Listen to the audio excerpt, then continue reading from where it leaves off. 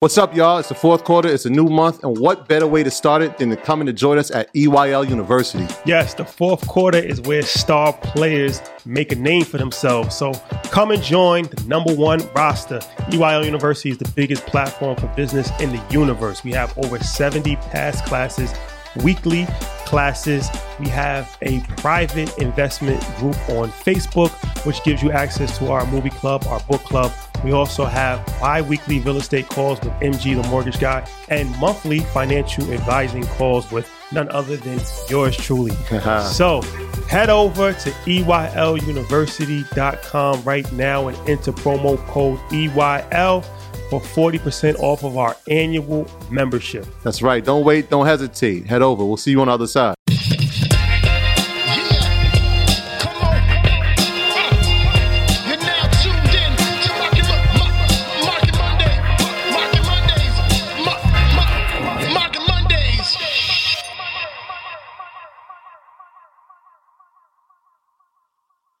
Welcome back to Market Mondays. Greatest show on earth. Let's open the floodgates. Let's let the team in. Let's get it going. Earners, what's going on? Big day. It was a green day. Yeah, finally. Finally. It was a green day. Finally, man. I like when we come on in these green days, man. Your energy's different. You know, when it's a red day, we ain't tripping, but it just feels different when it's green. Nah, man. Life is different. It was like 4 weeks of negative, right? 4 weeks, yeah. We on a start to a new path, new journey. Maybe. I ain't gonna let you do that. I'm not gonna let you do that. I'm gonna keep positive energy in this room right now. We'll see. Let's do it. Shout out to the West Coast, man. Shout out to LA. We doing West Coast edition today with the albums. Rest in peace to Tupac. All Eyes on Me, and of course, The Chronic, one of the greatest albums of all time. Dre Fellows. Dr. Dre. My last album was The Chronic. Dog Pound, all that, man. We got some treats. Shout out to everybody that's been reaching out. Like, yo, man, I got some vinyls for you. Yeah, keep hitting me up. There's a few I'm looking for. If anybody can find me that Reasonable Doubt, I greatly appreciate it. You can find me that Usher's Confessions. Somebody said 9 a.m. in Japan. They checking in from Japan right now. So cultural experience we've created with Market Mondays. That's a big fact. Yeah, shout out to everybody all over the world. Shout out to all of the international supporters. Appreciate y'all. Shout out to London on the check-in. London always show love. Yeah, shout out to London. That's a fact. Yeah. Yeah, I ain't even know. I'm looking for Ian. See you get in here. Yeah, man, we got an action-packed show today. We got, a guest, maybe some surprises. You never know what can happen. Prestigious alone. Prestigious. Market Mondays. Is he there yet? No, I don't see him yet. Yeah. Well, yeah, man, first and foremost, we want to thank everybody once again for your ongoing, continued support. We greatly, greatly, greatly appreciate it. It's not something that we take for granted. So we are working to keep improving on things and keep adding things. So any suggestions that you have for us, let us know. Let us know what topics you want us to cover, what guests you want to see on the platform. And, we try our best definitely to try to accommodate the situation and make it happen for sure. That's what there you go. I see him. Yeah, I see him now. All right. Shout out to YouTube 2000 on the checker early. Hit the like button. Greatly appreciate it. Let's run down what we got going. He's on? Yeah. What's good? You there? We got two. You got two joints. Let's run down what we got going for the week for Earn Your Leisure. So tomorrow's a big episode for us. Actually, it's a pop-up episode. We haven't even announced it yet. What's going on, brother? What's going on, man? How you doing? Good, man. How you? Good, bro. I appreciate it. Yeah, tomorrow's a pop-up episode. It's the first time we ever did this where we just kind of announced it. This is the first time we announced it, what the episode it actually is. So one of the industries that we have not covered yet on Earn Your Leisure is the healthcare industry. So tomorrow's episode is a healthcare entrepreneur. Shout out to Carl Pierre. Yeah. And he has a staffing agency where he staffs nurses. Yep. Then he also has an app, like a healthcare app, where the app actually gets medical information to the suppliers in a much quicker manner, right? Yeah, and all built from Billing information. and it's a family business. Yeah. Right? The journey is so incredible, and it shows you the power of when you work together, especially like with your parents, because this story is incredible. So make sure y'all check that out. It's a solid one. Healthcare is 18% of the GDC of the American economy. Mm-hmm. So it's something that's extremely important. So this is the first time ever that we've covered healthcare in the health field, and to be an entrepreneur that's making money in the healthcare, I think, especially now during Corona and stuff like that, is crazy. And he's actually crazy. He gave a whole blueprint, his whole blueprint of how he runs his business, the ins and outs, his play for the next, how he plans on making $2 billion. Yeah. That's crazy. That's the plan. And the thing is, like, he gave the game on the episode. But that's what I always appreciate most, I think, is like the conversation that we have after the episode. It's just like, yo, giving us game just to help us. And when we get that information, we just give it back to y'all. So shout out to Carl Pierre, man. Yeah, and we're going to introduce the world to him too, because he's obviously, he's very accomplished in business, but he's not really big on social media. It's a story about how we met. He's going to be another person that we kind of like. Keep your eye on. We kind of like. Amazing. We like Bad Boy in the 90s, man. We introduced the world to a lot of stars. So we ain't missed yet. He's the next one. He's the next star that we're gonna introduce the world to. And I'm pretty sure once they find out who he is and they find out his story, they're gonna fall in love with the situation, man. So, Ian, what's going on, brother? I'm good. How you feeling? Good, man. I'm great. How's everything? Good. It's gonna be a great show. I think we're gonna break the internet with this free giveaway that we're doing for the futures market. So. Yeah, let's talk. Well, actually, before we talk about that, I also want to give a shout out to my man Derek Grace. Derek Grace, DG. So he's doing a class for us on Wednesday at 8 p.m. Eastern Standard Time on YouTube. It's free. So once a month, at the end of the month, we do open enrollment, which is a free, like, kind of open door to see what we do at EYL University. Mm-hmm. So DG, I'm telling you, man, dude's making a lot of money. A lot of people I see online, like, how you making $10 million until you actually are in the environment. And you see, like, people making $1 million a month, $1.5 million on e-commerce. So he's going to talk about, his business model, his blueprint, marketing, all of that stuff. Special dude, man. He's a very intelligent person. So, I saw him doing his workout this morning. Yeah. He's counting his push-ups. I'm like, the push-ups, yep. I was like, that's about 7. Yeah. That's my God. I love his energy. Shout out to Derek Gray. So, that's 8 o'clock on Wednesday. Everybody needs to check that out, man. That's $1 billion worth of game right there. But, Ian, can we talk about the program, the Futures program? Of course. So you guys have been great to me. Kudos to everybody watching on YouTube. Kudos to everybody in Zoom, all the earners. I love y'all. But I think the thing that I wanted to do, we've been talking about this back and forth for a couple of weeks, is like, let's find a way to give back. And I was like, okay, we can do it for a cheap price. But just to be real, I didn't want to do it for a cheap price. I did that before. So my business model is like, it's either going to be premium or free. And I'm like, well, what better time, given we're going into the election cycle. And since we talk about futures enough, I think it's time to give the people what they want and give them a course for free. So I got a couple things that I want to go through. You guys, they'll put the link in YouTube and in chat, but the course starts October 26th. You can sign up tonight. It's absolutely free. You have to put your credit card information in, but there is no upsell, no downsell. There's no $9.97 ebook to buy. There's nothing to buy. Never discount the value of a $9.97 ebook. I'm just saying, because, people are going to be like, yo, he said it was free, but when I went, it was a Robert Kiyosaki book to buy, Robert Kiyosaki. None of that. So you got to sign up and sign the NDA with your first and last name.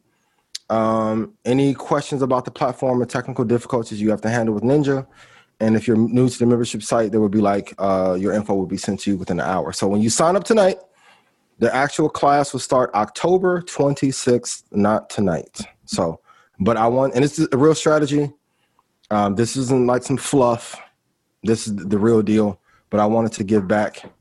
And I love you guys so much. So I want to at least put you in the game and get you started so we can go to the next level. So I just put that in the YouTube. I put the link in the YouTube, and I also put the link in the description of this video. Yeah. So, and I guess it's on your website as well, on your link. If you guys go to my Instagram, you can click the link in my bio and then go scroll all the way to the bottom and get it. So, but yeah, I'm here to really help. I think we're making history right now. because not enough. When I started in the futures market, there wasn't a lot of people that were talking about it, especially that look like us. And, you know, I'm looking at the comments too. I know y'all was at one point acting like I was Vlad TV or something. Like, I'm for the culture. We just wanted to get the audience up big enough to where we can give away something for free. But I also want you guys to take it serious and then execute. So, and then there's a couple other little special surprises we may have in there for you. But I want you guys to learn this and be dedicated and knock this out. So I love y'all dearly. So, and thank you for giving me the platform to do this too. Shout out to all the EYL alumni. We just ran into another EYL alumni. Yeah, tell them why they was here, man. Shout out to the good folks at PTG. You know, you seen that episode?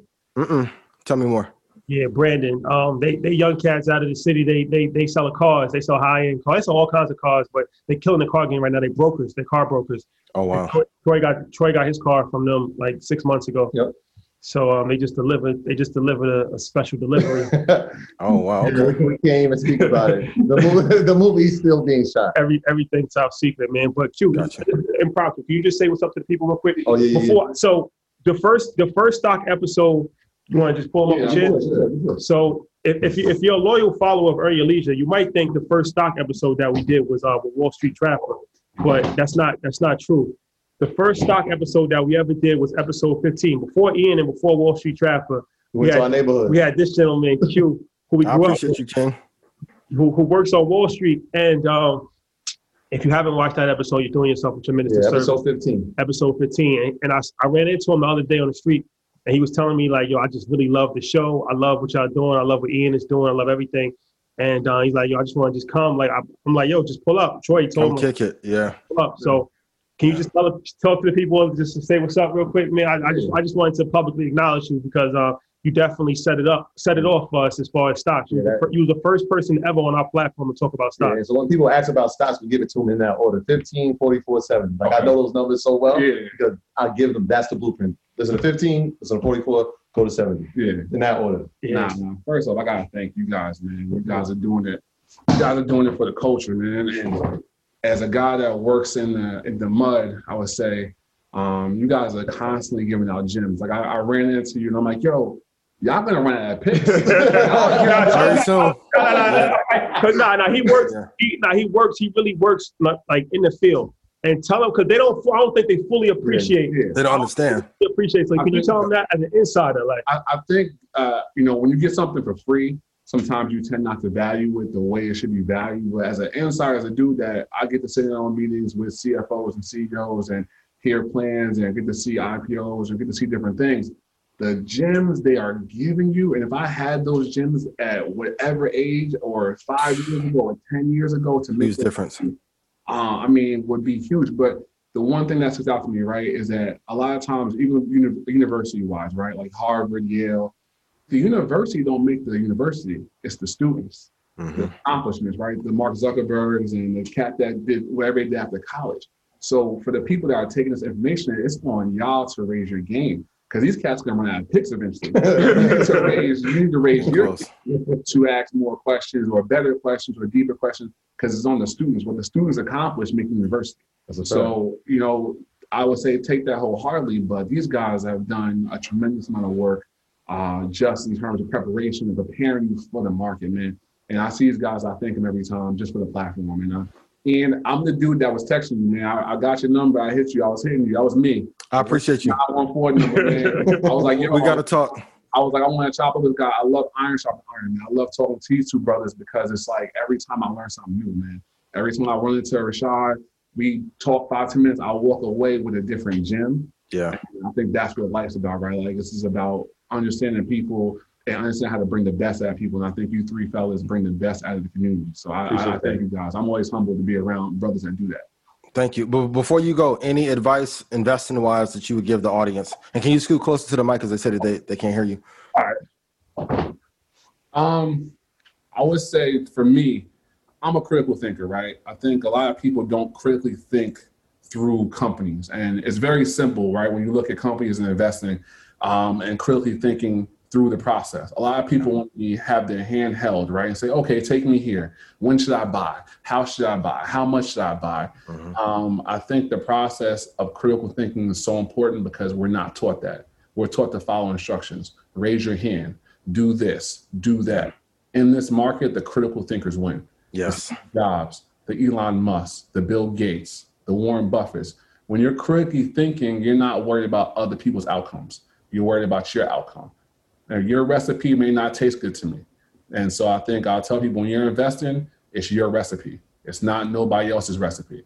It has to taste good to you. The food tastes good to you. That's all that matters. Don't worry about what the other cat to the left of you is doing to right to you. Focus on your recipe and perfecting your craft because this is a craft. This is like a sport. And so I would say that's the most important part when you're looking at companies is to really critically think through the process before you even get to the numbers. Because once you critically think, the numbers are going to make more sense. Yeah. Right. And go ahead. Well, what sector do you like? I love tech. I love healthcare. I love industrials, homes. So I think over the next 3 to 5 years, right, I think we're going to see, obviously, at the institutional level, the fund managers have to move the money. So right now, a lot of this selling you're seeing, right, why are we selling? We're selling because these portfolio managers, right, the scale of their portfolio is too heavily weighted in tech. And tech's not a bad thing. It's not exhaustive. They have to move into cyclicals, right? Underperformers, undervalues, right? So that's financials, that's housing, that's healthcare. But everything comes back to tech. You want financials, fintech. You want healthcare, biotech, medtech, right? Everything is the most scalable business. And so when I look, I want to be in tech. I want to be in healthcare. I want to be in housing. I like consumer. If we can get another stimulus package, I think once we get through COVID and we get through a lot of stuff like that, we're going to be fine. But right now, I'm still big with tech. I'm still big with healthcare. If you want a little bit of a hedge, go financials because they fundamentally make sense. People are still stressed because they feel like they have PTSD from 2008. This isn't it. They're as strong as they've ever been. Their balance sheets make sense, right? It's just right now we're not in a position to take advantage of what they're doing. And is that the reason you think fund outflows are at historic levels because fund managers are rebalancing portfolios right now? Yeah. So this is the time, right, where hedge funds get paid, right? You got to hit your watermark. So you hit that watermark, you get your 20%, whatever your best month is. Portfolio managers are long only. So long only is like, the Neuberger Bermans, Lord Abbott's, right, Vanguards, these big funds. They're reallocating. They can't have a portfolio that's 20% Apple. They need to knock that down to 15 or 12%, right? And they have to either sit that in cash or they have to rotate in cyclicals. They have to figure out, okay, what's undervalued? Where can I place this money? And each fund is different. You got your large cap growth. You have your total value fund. So you have that mixed in with retail, right? Because what drove the market in the summertime was we had the most retail in the market while most institutional money was on the sideline. Yeah. So the push wasn't the big fish. The push was mostly people who are either new to the market, they're bored, or people who are sports betting, right? And that's why guys love DraftKings, because everybody who's sports betting is going to now move that money over, right? Football's back. And so you start to look at the market a different way when you understand that the most institutional money ever has been sitting on the sideline. It's going to be choppy. It's going to be unpredictable. There's not going to be stability. But in these times is when you get your bread up, because you have to have a strategy and a recipe to be able to make it through these choppy waters. And when you do, it gets beautiful. Because that's it. That's the key. I don't know. Hey, yo, can I just say something really quick, man? This is what I'm talking about. And this is a prime example. This dude is from our neighborhood. Like, you know what I'm saying? Like, we didn't have to go too far. We just looked across like, yo, bro, you're super intelligent. Yo, come sit down with us, bro. And share this knowledge. Crosstown rivals, actually. He's from the next neighborhood over. Listen, man. Well, we go live in White Plains. Listen. Crosstown rivals. We had a basketball rivalry before anything. Listen, but, man. We let bygones be bygones. It got up in the summertime, man. He's a D1 basketball player, by the way, Ian. Okay. Yeah, we're going to get the hoop tournament going when COVID goes. Listen, man, I'm still in shape. I'm working my way back. So, Derek is doing 7 push-ups. I want to ask you one question. You said that the most money, I've heard that before, like so much money is sitting on the sideline right now. Yeah. So in my brain, I'm like, whenever that money gets deployed back into the market, that's going to be like a tsunami of fresh money. Like, Yep. So opportunities will come vastly. Like when that money comes, that shit on the sideline comes back in. What's the time frame? What are we thinking? Late 2021, early 2022? I think we're going to start seeing it probably shift in early 2021. Once we get to the election, once we kind of get a little bit more clarity on where we're going as a country, if we get a vaccine, right? So a lot of these things are timely, but I want to say at least early 2021 or mid 2021, you're going to start to see those flows because you're going to have to do something with that money, right? With inflation, you can't just sit in cash. So I think moving forward, like, right, it's about having a strategy. Now, I coin it to basketball, right? Franchises. You don't want to play for the Knicks. Why? Not because New York's a bad city, not because MSG is not popping, because of management, right? Yeah. So if I say, okay, I'll take James Dolan and I switch him with Mark Cuban, right? The valuation of the Knicks skyrocket, right? Because it's a progressive thinker. Mark Cuban's the Elon Musk of basketball, right? He's one of the first guys to really embrace analytics and. Take your business further with the smart and flexible American Express Business Gold Card. You can earn 4 times points on your top 2 eligible spending categories every month, like transit, U.S. restaurants, and gas stations. That's the powerful backing of American Express. 4 times points on up to $150,000 in purchases per year. Terms apply. Learn more at americanexpress.com/businessgoldcard. This is the story of the one. As head of maintenance at a concert hall, he knows the show must always go on. That's why he works behind the scenes, ensuring every light is working, the HVAC is humming, and his facility shines. With Grainger's supplies and solutions for every challenge he faces, plus 24/7 customer support, his venue never misses a beat. Call quickgrainger.com or just stop by. Grainger, for the ones who get it done. They actually hired hedge funds to help with shooting threes and a whole bunch of other stuff, right? But that's the point. The business is good. So if I identify a good business that makes sense, maybe I don't like the management that's coming. The one stock that I like, and not that people have to buy, I like it, is Chipotle. And when they had the whole E. coli scare and everything, it was never about the business.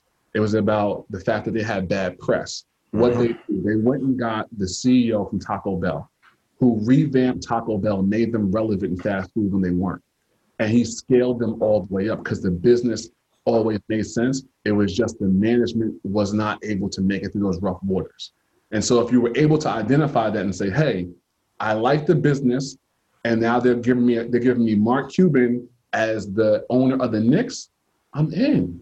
And that's what I mean by critically thinking, is that in these times right now, look at businesses, look at the scale, look at what they're doing, understand who the management is. That's also important. People look at business and go, yo, I want to buy this because my boy has it. I want to buy this because it's popping. And it's like, do you trust the CEO? Do you know the CEO's name? Who's the CFO? Who's the CEO? What's their backgrounds? What business line do they come from? Are they switching businesses? Do they understand what they're in? What's the true value of a company, right? When you look at McDonald's, is McDonald's just fast food?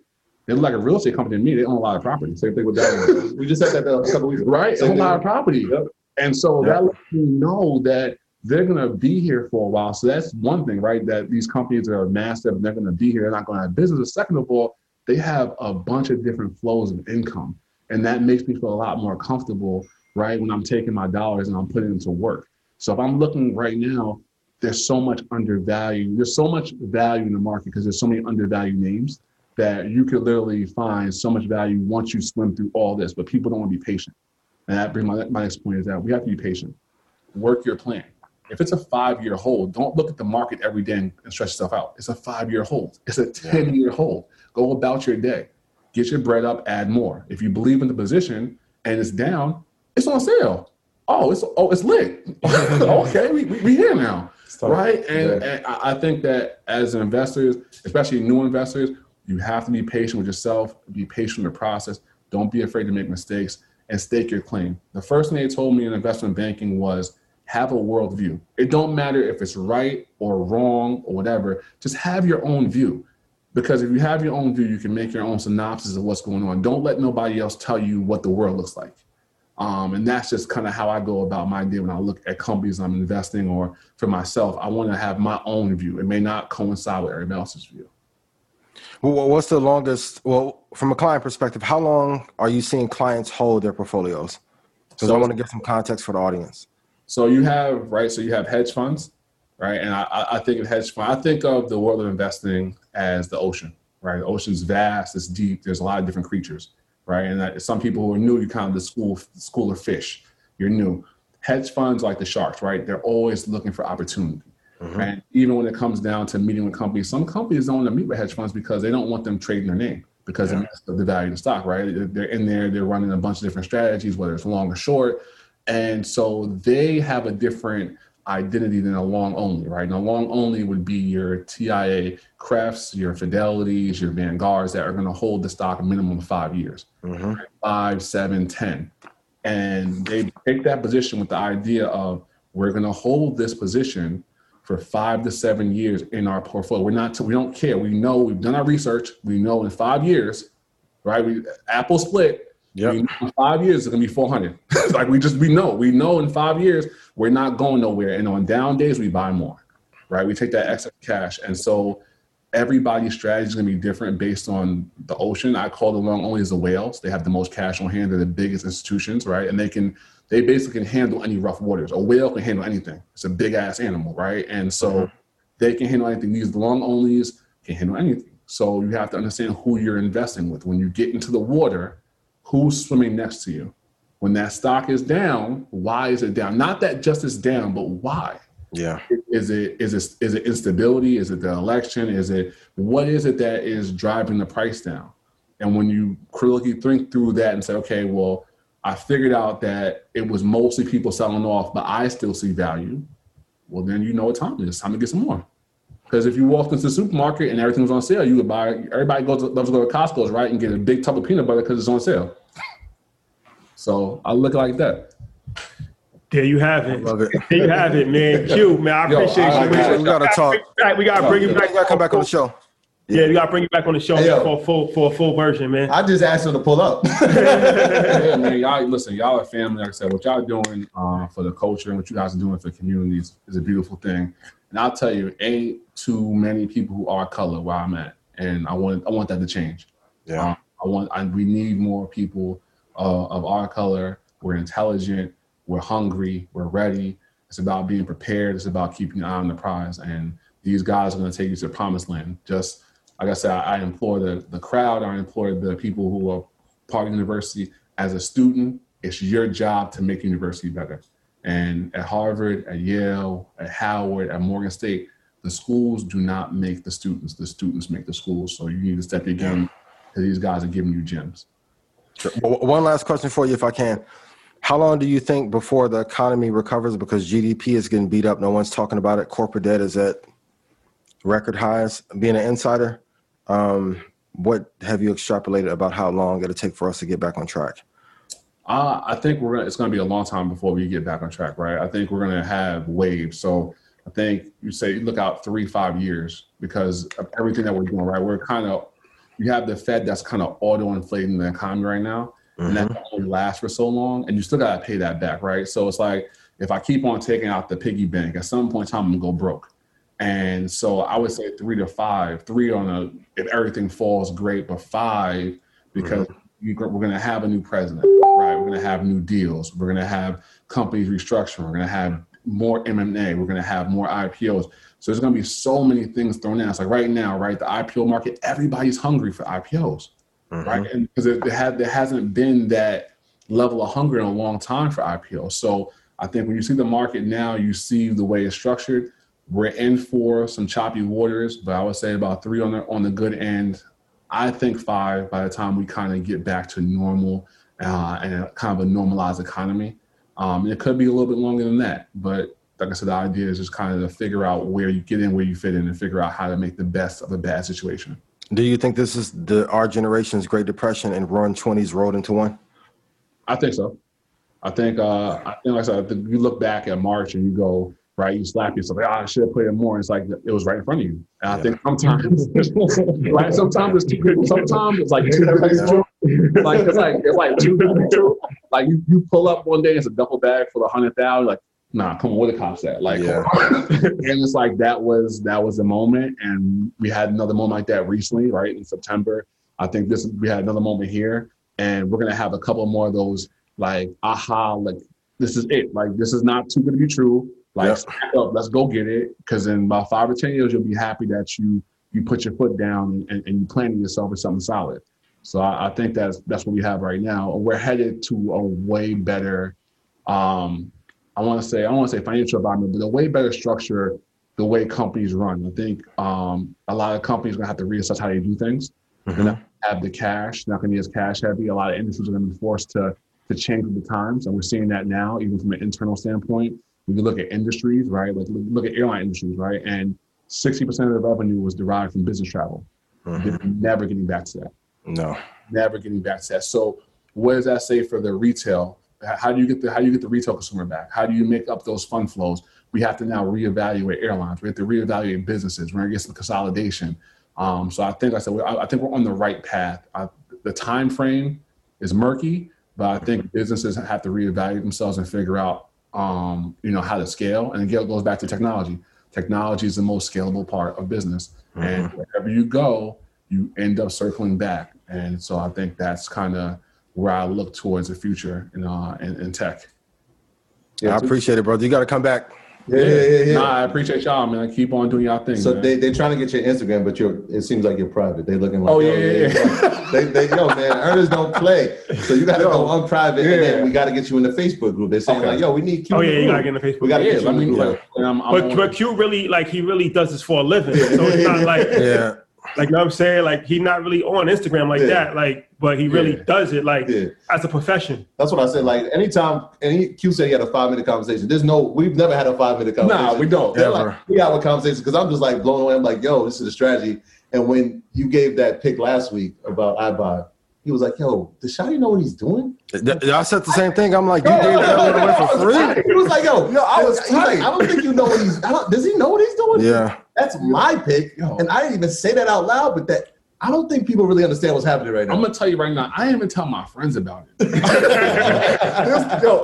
I looked at the top 10 holdings. I said, okay, hold on. I said, so you got the joint, right? Nobody wants to really go shop. You got this portfolio of online shopping.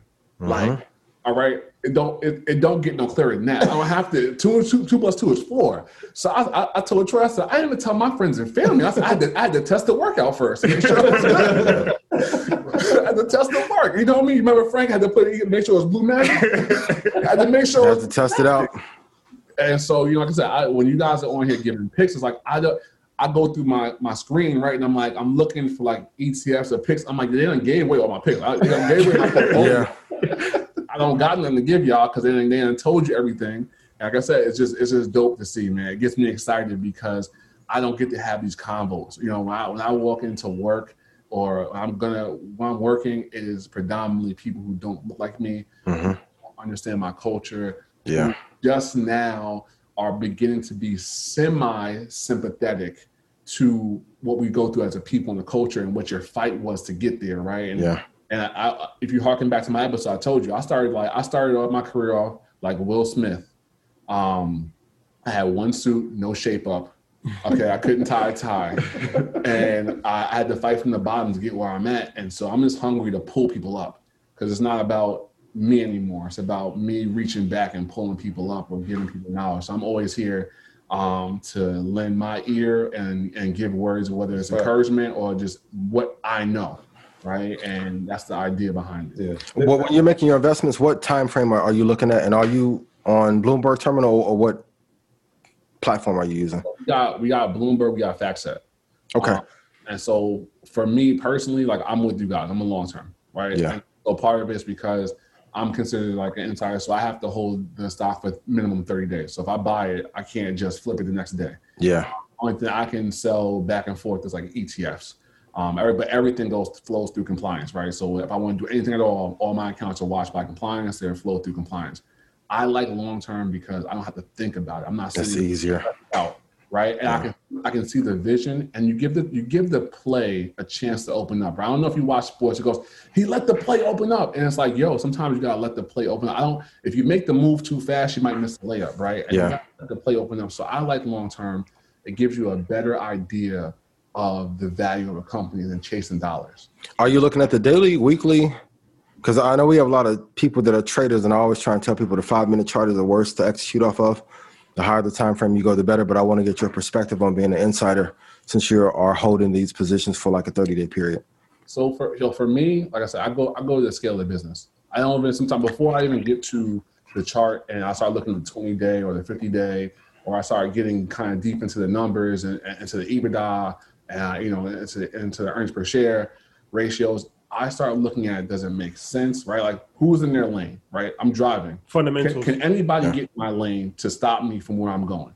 And I start looking at the scale of the business. I look at the management. And when all that kind of comes together, that's when I start, okay, well, where's my entry point? I know how much I want to invest. I want to invest. And if sometimes I'm going to dollar cost average. Sometimes I don't care about the entry point and I'm just full bread in and I'm going to constantly build a position until I'm comfortable with that position because I know the returns will be there long term, right? And I want to build something that is sustainable and that is I don't want to call it a pyramid. Like, you know how the Egyptians built pyramids and they're still here today? Yeah. That's how I want to build my portfolio. Yeah. I want to build my portfolio on that base. And so a lot of thought goes into it before I get to the numbers. And once I get to the numbers, I said it makes sense. It makes sense. I subscribe to the satellite theory, which is you purchase ETFs, right? So let's just say you got BGT or you got QQQ, right? And the top holdings are Microsoft and Apple. I want to then own the securities, right? Because you get the ETF, right? You get the winners, but you also get the losers. And so with the satellite theory, you're able to maximize the winners a little bit more to basically make up for some of those points you lose, right? But it enables me to own good companies, quality balance sheets, while owning quality ETFs. So it forces me to stay at a premium and not go dumpster diving. Because a lot of times people are looking for that $15 stock that's going to go to 100. Yeah. Find quality, right? It's like your clothes. I don't want to wear anything. I want to wear a certain echelon of cotton on my body. I don't want to just wear anything because of anything. I want to figure out, okay, cool. I like QQQ. I like the top 10 holdings. I like what it does. NASDAQ 100, right? Okay, top 10 holdings, Apple, Microsoft. I'm cool with that. I look at the value. I look at where we're at in the space right now, where they can go. Ooh, now I have positions. If I go to healthcare, if I go to IBB, or if I go to VHT, right? If I'm looking at the holdings, where do I want to be? I want to, if it's healthcare, I want to be in medtech, biotech. What you put in your body, what you put on your body, right? Yep. So, because again, it's all about scale. And so I start looking at the holdings. What can I own? Where can I own? Right? What's my positioning? If I want to go to consumer, right? And I look at XLK. Yo, too much now. Nah. I appreciate you. I appreciate you, bro. Nah, too much information. Man. I can't wait to have you back. They can't. Certain things, man, you got to just wait to round two. There's no 5-minute conversation. I know. Man, you got to put them in our group chat. Like now. Turn the volume up and put them in a group chat. My Lord. Yeah. No. So, and while you're here, and I just want to acknowledge this because I know a lot of people, shout out to everybody that was in the book club yesterday, and we were talking about programs for children. When we had our program and I reached out to have an experience that was authentic that kids have never had before, I hit Q and he allowed our kids to go see a trading desk. So we went to Morgan Stanley, we went to Wells, we got to see an actual trading desk. Our kids got to experience that. It was something that I never experienced, so they got to see that at 14. So I commend you and appreciate you because you're always looking out for initiatives for our children and especially supporting our program. So we have those type of programs. So I want to thank you personally. No, I'm always here for that, man. You know that. Y'all family, man. I appreciate you. I got one more question. I swear this is the last one. I said it 14 times. I like to. No, I got to. I'm being selfish. I'm being selfish right now. This the pod before the pod, right? All right. I ask every trader, what's your ideal risk to reward scenario? So being on the inside, you have to hedge risk a lot tighter. But what is your risk to reward? And I swear I'm not going to ask you nothing else. But I don't handle the Somebody trading. said guidelines. I don't handle the trade. I don't handle the trading aspect. I couldn't speak too much on that if I did in terms of what I could say on it. But I don't handle that. I handle a lot of like the research ideas, right? Okay. Bringing different ideas to the table. So if we're going to have a conversation with a portfolio manager, right, he's getting the same phone calls from everybody. Everybody's had the same ideas. And so I'll give you an example. I banged on the table for us to have video game coverage because of the scalability of the environment for 2 years. I said, why do we not have coverage? We got coverage this year, but that was my idea. Why? Because I understand the business. I grew up on video games. I grew up understanding the scale and where it could go and the monetization of the games.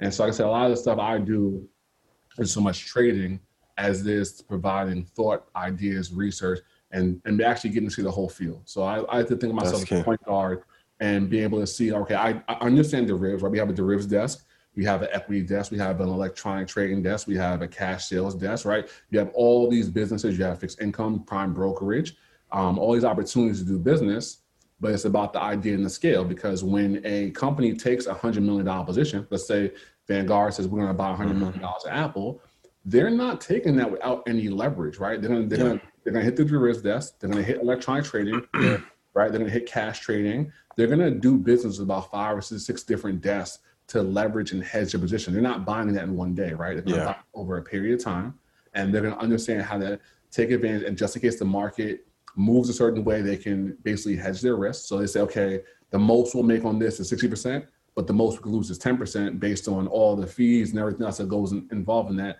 I get to see all that, right? I get to see how the movie's made in a sense. But personally, for me, like when I'm looking at risk reward, like I said, I'm looking at the scale of the business. Is it scalable? Does it make sense? Is it going to make money for a long time? I'm patient. Long term gives you a lot better opportunity in short. Not that you can't make bread short term, not that you can't make bread in different ways. But for me, in my profession, I don't have enough time to track the market every day. Sometimes I'm doing something else. I haven't even looked at that. And so it allows me to have a game plan when I do sit down and start to figure out what I want to do personally with my my own accounts.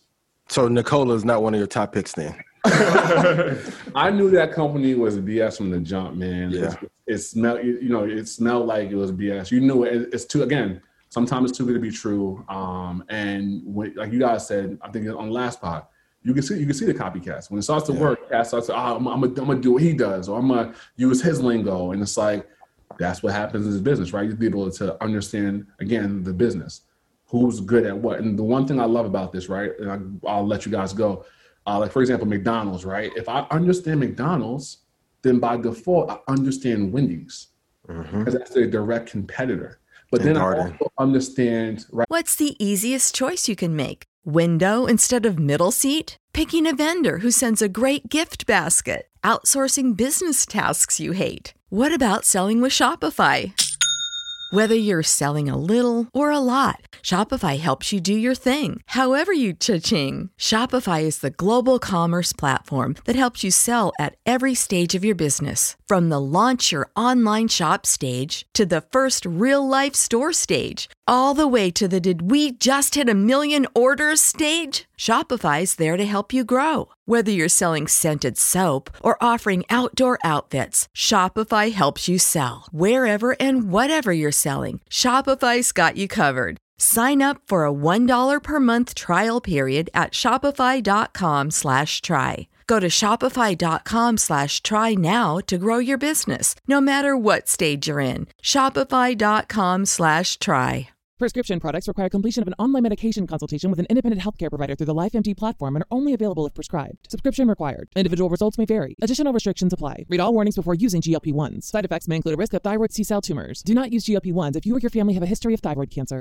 If you've struggled for years to lose weight and have given up hope, did you know you can now access GLP-1 prescription medications at TryLifeMD.com? We're now offering eligible patients online access to GLP-1s, the breakthrough prescription medication that can help you lose body fat and weight. Listen to what people are saying. It's fun to put on jeans that you couldn't get into 6 months ago. Every morning, I look forward to getting on the scale.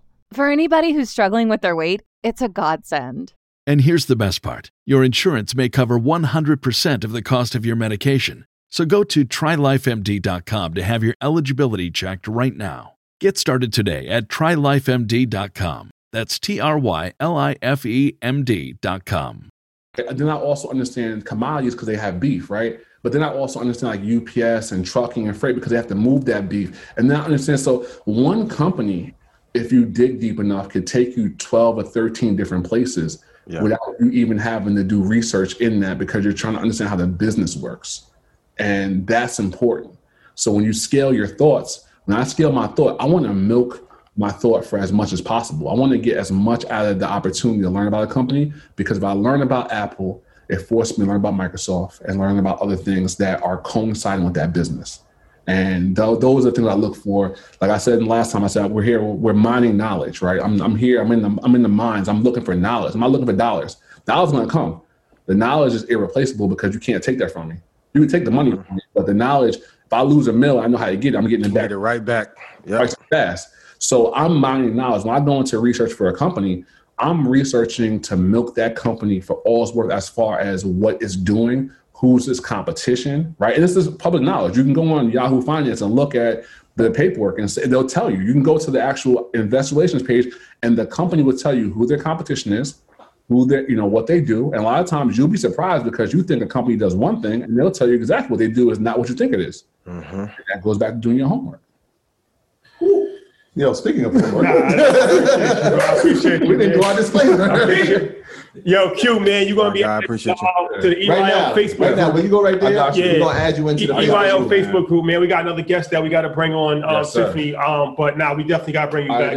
My brother. I appreciate you. I appreciate you, man. Hey, yo, everybody, he's also a Celtics fan. Shout out to the Celtics. Don't worry, we're in a good space, man. We're in a good space, brother. Don't worry. Text me, King. Yo, add him to our group chat. Yo, man, let Q in the Facebook group right now. So he's joining right now. EYL University. Hey, there's a beverage in the fridge. Q will be added to the Facebook group tonight, man. Shout out to Q, man, but that was just random. That's just random. I promise you, we had a call. I was like, he's like, yo, I love this show. I love it. I'm like, yo, bro, we still shooting at the crib. Like, pull up. He pulled up. Shotty had a whole event going on outside. You never know what can happen at Earn Your Leisure, man. At Earn Your Leisure headquarters. My neighbors was wondering what's happening. The Earn Your Leisure headquarters, anything is possible. Let's random cipher. That's a fact. Yeah. That's a fact. Yeah. So I mean, let's go from one alumni to the next. Yeah, and while we do that, I'm just gonna give our disclaimer because this is a legendary situation. Right? And we got a couple of records that we broke. I see there's 800. Should I go? I'm so happy. I'm gonna well, just do the disclaimer. All right. So disclaimer. Here we go. Do your own research. Q said it. I'm gonna say it again. Do your own research. Our content is intended to be used and must be used for informational purposes only. It's very important to do your own analysis for making any investment based on your own personal circumstances. You should take independent financial advice from a professional in connection with or independently research and verify any information that you find on our show and wish to rely upon, whether for the purpose of making an investment decision or otherwise. Do your homework, y'all. Please. So Tiffany, thank you. Welcome back. Welcome back. Yeah, I call that the AKA sue your grandma, not me. True indeed. Yes. So the Budgetnista, if you've been hiding under a rock for the last 5 years or even longer than that, she's a leader online when it comes to financial literacy and business, and just been killing the game and teaching a long list of just common sense things, but also practical things as far as, budgeting and 401ks and how to pay off your debt and student loans and all kinds of stuff. And she's just a domino. Definitely a legend. She used to be a school teacher. Actually started as a school teacher. Mm-hmm. I think she was making like $30,000 a year, something like that. She fired 39. Give me my 9,000. Don't forget that. My whole bag. And now she's killing the game, running multi-million-dollar businesses, and just brand is just exploding. So welcome to Market Mondays. Welcome. I appreciate you being here. No, thank you, Bryce, for having me back. I mean, I know it was on Earn Your Leisure. So, let's Earn Your Leisure either way. But no, this is dope. It's good that you guys have some feminine energy up in here, Yeah, of course. Sure, it's been a long time coming. Yeah, we got a lot of testosterone, so we got to balance it out with the ladies. So Tiffany, welcome to Market Mondays. This is a little different. The last time you was on the podcast, which is so this is a live show. It's a live experience, and it's really dope. So I'm sure all of us have questions, and then we'll open it up. We'll open it up to the public for some questions. Yep. But first and foremost, I just wanted to, ask the first and foremost question. Your name is Budgetnista, right? Yes. So that implies, to me, you're the queen. The queen of it. Yep. Yes. I will say that the Budgetnista has just become more of a moniker of good at your money. But when I started it, it was, I was making $39,000 a year in Jersey. So you don't budget, you don't eat. So I got really good at budget, and I still budget, now it's just different. Budget is bigger. But I think to me, your budget is really a foundation for the rest of your financial life. I know everything else is super sexy, but the budget got me to a 10-figure a year company with no debt and no VC backing. And I don't got to ask nobody what I can or cannot do. A budget got me to this house, paid off. We bought it cash, renovated cash, both 6 figures. Our second property, same thing, paid off, renovated cash. Same thing with my parents' house. I was like, no more work for you, mommy, paid off. So I think not enough people put respect on budget's name, right? Because it's the foundation for if you're wanting to do the other things. To me, so here's the flow for me. It's like you budget so you can save. But it's not saving for saving's sake. You save so you have money to invest, and you invest to grow wealth. That's really the flow. I think a lot of people stop. They're like, oh, I'm budgeting. And it's like, no. You budget to save. Oh, I'm saving. Okay, no. You really save to invest. Yeah. And you invest so you can own, and ownership equals wealth. Yeah, so as the budgetista, as the money got greater and increased, the system stayed the same. Was it an allocation? Is it a percentage? What kind of budget do you set? Well, the system in general stays the same. So when I was a preschool teacher, it was like numbers, right? It was like, hey, Tiffany, you're making $3,000 a month. So $250 goes here, $500 goes here, $600 goes there. Because when it comes to a budget, numbers are critically important. But then when I became a business owner, numbers fluctuated too much for that. So it was more so 5% goes here, 20% goes here, 30% goes here. So it's still numbers, but it's a number that fits my lifestyle. And so when I first started the Budgetista, 0% was going to savings, because who could save? It was post-recession. I was broke, took all the money out of my retirement account, was living in a room like I just came home. Some of y'all don't even know what that reference means. And so it was hard. So there was zero for the savings component. And now, I venture to say I live off of maybe 10% of my income, and we live off 6 figures. So the budget is different now, where the better you do, the larger, and I don't even save anymore because we've already have our 1 year. My certified financial planner was like, girl, how much more cash do you need to sit save, on? Yeah. Yes. Because that is one of my kind of like, because the recession did me so dirty last time that I can be an oversaver, and you have to cry from my dead cold hands. But I'm like, all right, I'm good. If we have a year's worth of expenses, all right. So I don't even save anymore. So everything else that my husband and I bring into the household, we pay bills with a small amount of it, and the rest we invest. And now we're setting aside to buy more real estate, because I'm just like, let's purchase some more. But yeah, to me, your budget is your foundation to the rest of your financial life. If you're wanting to grow wealth, because you can have a lot of wealth, and then if you don't budget it properly, ask Tony Braxton, ask Mike Tyson, ask some of these super wealthy athletes at some time. If you don't manage it well, it doesn't mean anything. And so yeah. Before we jump in, I just want to say publicly, I love you. I thank you so much for being on. You're welcome. You're one of my sheroes, and also from seeing a Black entrepreneur build this amazing brand. I want to get into some of the business gems, but let's take it back to when things were not going well. Mm-hmm. Well, how did you stay motivated when you were broke, and not quit? And then what plan did you use to get out of the rut you were in to then be able to elevate to where you are now?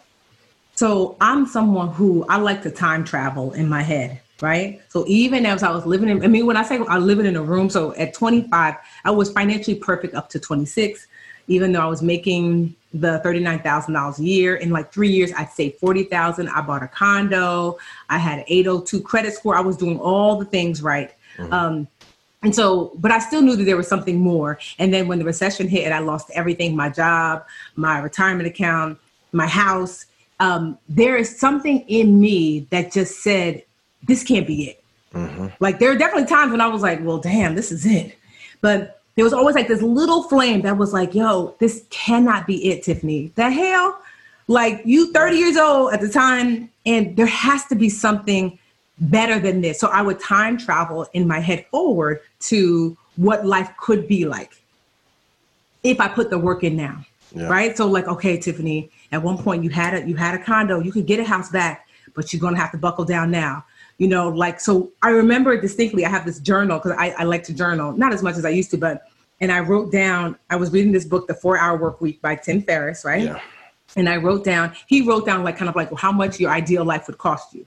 So I was writing down all the things I wanted to do. And it said like, in order for me to have that life, it would cost me about $300,000 a year. And I was like, yeah, that's never going to be. But I put it down in the journal anyway. Yep. I wrote myself a check saying like, okay, Tiffany, let's start off with your first business is going to make you $10,000 a month. And then I just got to work. Getting to work just meant one foot in front of the other. Sometimes it was literally like you can't do this on Facebook now, but I knew like I was teaching and speaking and teaching folks how to budget. And I knew I wanted other speaking engagements. So like, for example, Troy, I might go to your Facebook page and be like, he got a headshot. He looked like he might work at a company that might hire me. Friend. And then cross my fingers, hope you friend me. Then I would ransack your friends list and friend all your friends that look like they might be able to hire me at their job. Because I wanted you to see me post, because there was no business pages back then. There were no groups back then. So that's what I would do. I would literally like hijack social media, because that was my living, and it still is your living resume. Because I knew if you could see me in action, spoke here, did this, just did this, that you might be like, we should have her come and speak. And so that's how I started to get out of the rut. It was like, I'm going to volunteer first. And I would ask the places that I volunteer, because I was on unemployment. Can I post you? Like, I'll do this for free, but can I say, this is your client? And so that's what I would do. I would post and say, just spoke at client United Way doing XYZ. And then if you'd like for me to do the same thing here, please email me here. And then people would message me. So that's how I started to work my way out. And like I said, there's just something in me that just said, this can't be life. There has to be something in you. No one can put that in you. No one can embed that in you. You have to decide for yourself that like, it gets better than this. And then hold on to that little flame until it gets bigger and bigger and bigger. Time travel if you need to. Daydream about the one day, and one foot in front of the other. You have to make what I call your daily deposits. I deposit into my dream every single day. Even at the level that I am now, there's not a day that doesn't go by. It could be a good thought. It could be a phone call. It could be a book that I'm reading. Every single day I deposit into my dreams, because my goal is that one day I'm going to deposit $100 million into my bank account. And I know that to be true. I've already time traveled to the future. I've seen it. So I'm just working toward what is true. And when you were working to get out of that rut, how many action steps were you taking per day, and how many hours were you working per day? Whatever it took. It's not about working. Yeah. Well, it's not about working hard. Like even now, there might be days where like, I might, like today, I did The Real, right? The daytime talk show. They were like, hey, Tiffany, I want you to come on, do a segment. I was like, all right. They're like, matter of fact, can you do 2? I said, all right. And then I just got a huge book deal with a huge publisher. I can't just say just yet. Mm-hmm. And they were like, we need this. So in between, I'm like, okay, now I got to work on what they want me to work on. And then I had to take my own podcast. And now I'm on with you. And then I'm married. So I got to be like, you good? You want to eat?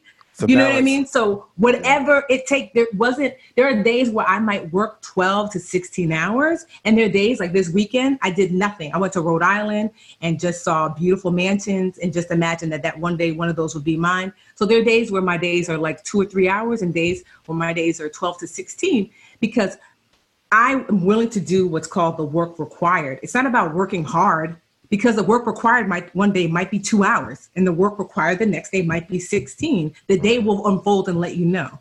And you'll know that you've done the work required because you've got the result that you sought out for the day. So unless I get my result, then I don't sit down. We're still waiting on our invite to come on your podcast. Oh yeah, you can. I'm like, yeah. So I do have a podcast, Brown Ambition. Meanwhile, my podcast partner Mandy's like, you don't never big us up, and I totally forgot. Yes, I have a podcast, Brown Ambition.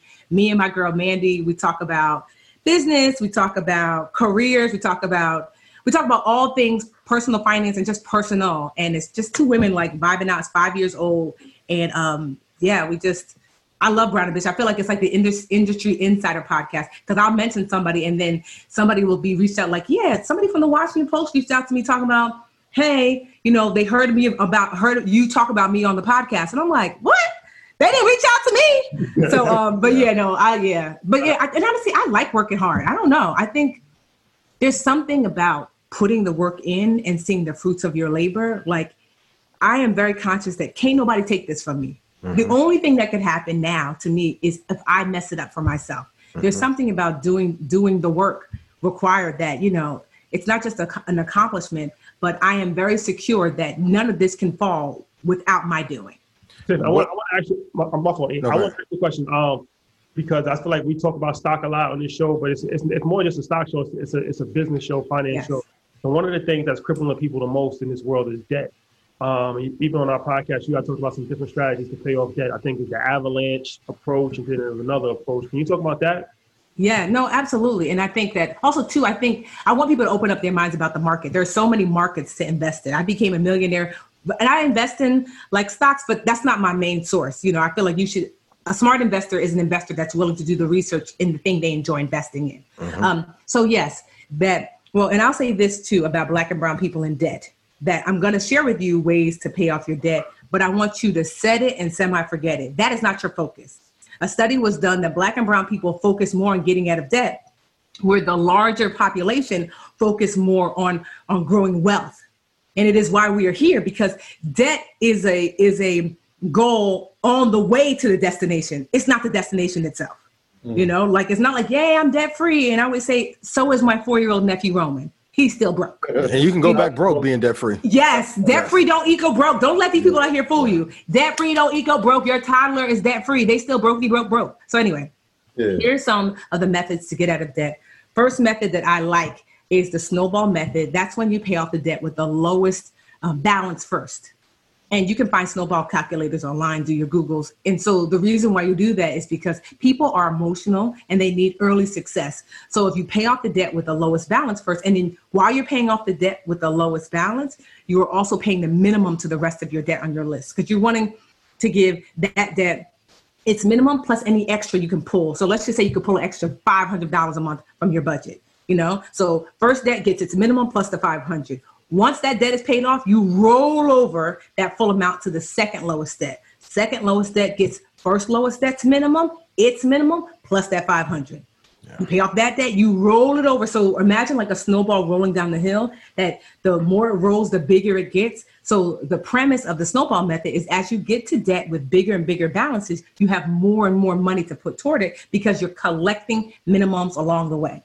The other method is the avalanche method. For those of you who are really linear and the avalanche, or really logical, the avalanche method actually makes more sense, not emotional sense, but makes more mental sense, in that you pay off the debt with the highest interest rate first, because that's the debt that's the most expensive. And the same thing, you pay off the debt with the highest interest rate, then roll it over to the second debt with the second highest interest rate. I believe in doing a mix. Start with the snowball, and when it makes sense, knock out debt with the highest interest rate. So, but honestly, you set it and semi-forget it. I call him Jake the Thief. When I was like 27, a friend of mine who had like a Lambo, a penthouse in New York, so I thought he was rich. And I was like, yo, teach me how to invest. And he promptly stole my money, but he's in jail now. So he left me $35,000 in debt. And I remember that I put all my energy for 2.5 years into paying off that debt. And I remember when it was finally paid off, my credit card debt, I was like so excited. And I was like, yes, I paid off the debt. I did it. And I looked around and I was still living in a room. And that's when the light bulb went on, like, the hell are you doing, Tiffany? All this time you did all this. And yes, you paid off the debt, because the next I had on my list was my student loan debt. And I said to myself, you know what? I'm going to pay just the minimum to the student loan debt, because that's $50,000. I don't want to spend another 3 years working on getting debt free just to be still in this room. And I'm going to spend the next 3 years working on my business, investing. And then it took maybe 4 years. And then one day I was able to write a full $52,000 check to my student loan debt like it was nothing. And so that's why I say I want you to focus on growing wealth and investing, and allow debt to happen as a result of growing wealth, not for it to be the goal itself. That's incredible, because Ian, we just had this conversation maybe 3 hours ago when we in our book club. Shout out to everybody that was in the book club yesterday about that scarcity mindset, where it's like whatever we lack, we focus on. Yes. And whether if I lack money, I'll focus on trying to get money. If I lack food, all I can think about is getting food. If I'm trying to be debt, all I can think about is a debt. What you're saying, and I agree with you, it's like, yo, We should focus on the investment piece, and that will take care of the other part. And everything else. I'm gonna let you ask your question, but I just wanted to make a statement too, because I feel like, especially Black people, a lot of times we feel like there's no such thing as credit jail. Like, I used to have terrible credit when I was in college. Yes. I just got out of college. I ran up credit cards, and I think I had a lien or a judgment on one of the credit cards I couldn't pay back when I was like in my early 20s.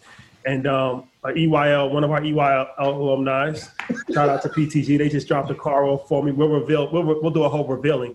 But what was my credit score? 852? 852. So it's like, you know what I'm saying? Don't ever let somebody tell you that. Yes. If you got bad credit. Don't let credit hold you I back. don't sweat credit. I just like, honestly, of all the things to worry about, it's the least you should worry about of your financial, because it's the easiest thing to trick. Yep. Right? Like, you're like, oh, hey, grandma, you can put me on your credit card as an authorized user. Boom, some points. You know, hey, let me pay off a credit card. This is what when I lost my job and my credit score fell from like an 802 to a 547 after I couldn't afford my mortgage and went into foreclosure. I put a debt lawyer told me, Tiffany, get a credit card, put Netflix on it or your gym membership on it, and pay it off every month in full. Boom, boom, boom. I did it for 2. I used to call my Jump Like Jordan card, right? I'm like, yo, this credit card is about to jump like Jordan. I did it with 2. And in like 2.5 years, my 547 became a 750 with an active foreclosure.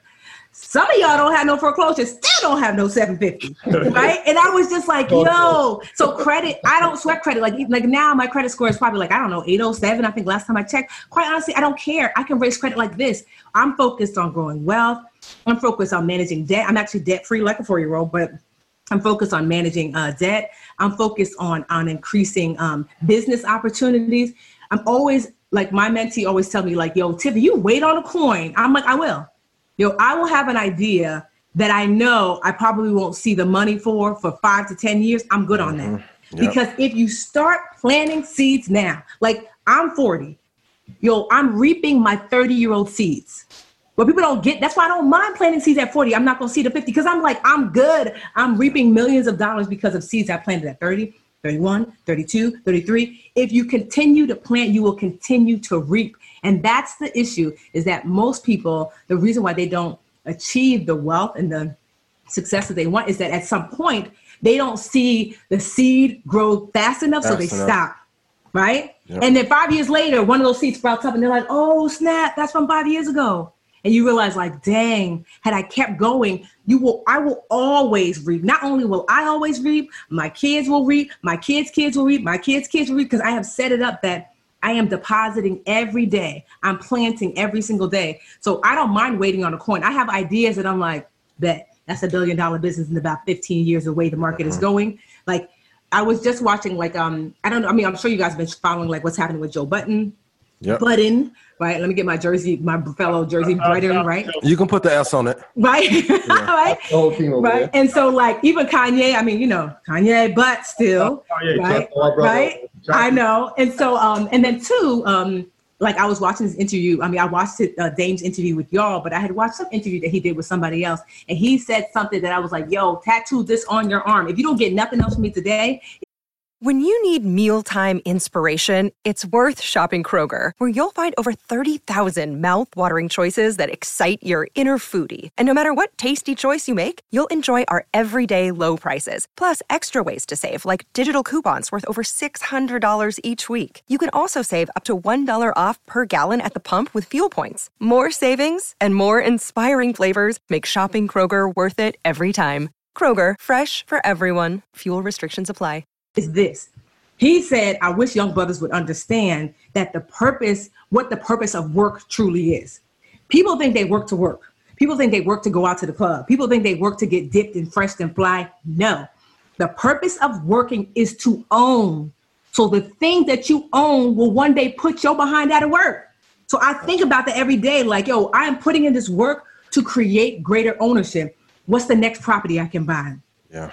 Do I start another business? You know, do I put more energy and funds into my current businesses? You know, what ETFs am I going to increase? Am I going to put more money in my 401k? Not my 401k. I have a Roth. Well, I don't have a Roth because I'm way too much for that. But into my SEP? Am I going to put money into? Am I going to set aside money for another property to buy? So I'm constantly thinking like I am working to own, not working to work. And like it doesn't mean I don't enjoy life. Like before the pandemic hit, I used to travel like all the time. You know, like there's nothing that I can, like my husband always says, like, what do you want? And I'm like, yo, there's nothing, bro. I have everything that, I mean, like my car is paid off. Like it's a cute little Lincoln MKZ. I mean, I know people are like, oh, you could, if I wanted to buy a Lambo, I could do that.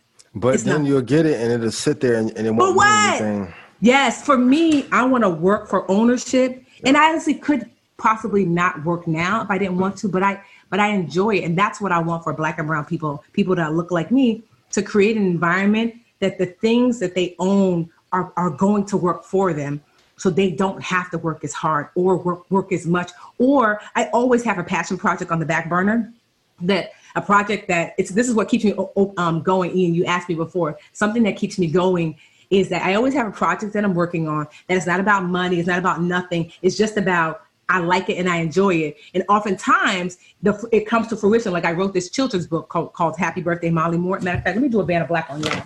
Go ahead. Right? Yeah. Right. So this is how I look when I was her age, available at mollymoore.com. Anyway, right. So this was a passion project that I've been working on for like 5-6 years, didn't think anything of it. And then finally I was like, you know what?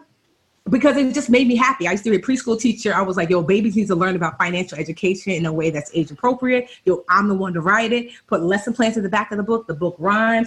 Her daddy is peanut butter. Her mama is chocolate. It was something that I just was like.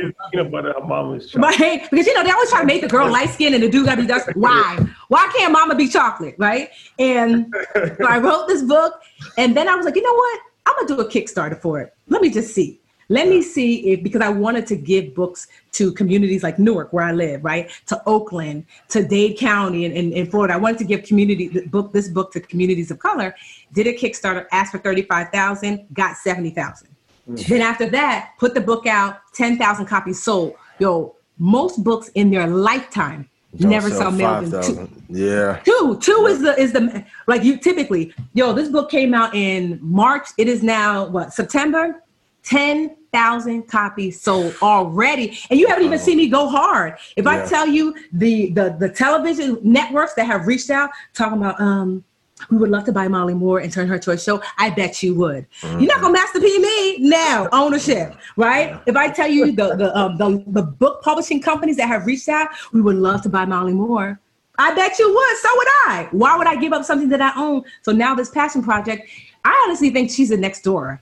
I think this is my Billy business, honestly. I'm saying it now, 10, 15 years from now, I think this is my Billy business because of the reaction I'm getting out there in the streets. But have something, even as you're working toward wealth and growth, have something that you just do for doing's sake. I mean, it might turn into something like this. I mean, you might like to crochet.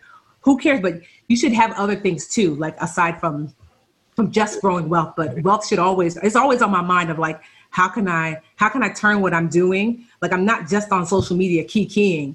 Like, I'm like, this is, like I said, the Budget Nista, well, really my online school, it's a 10-figure a year business. Yeah. Like, that's crazy. From preschool teacher to running a $10 million a year business, with no debt, no VC funding. 8 figures, 10 million. 8 figures. Oh, 8 figures, my bad. Woo! We were claiming that though. 8 figures, yes. We went to 10. Yes, right? Yeah, exactly. I am time traveling. Don't let that go yet. Don't let that go yet. Yeah, but I mean, that's what I just want for us. I just feel like what you start to recognize is that once you get to a certain level, you realize that it's not that hard.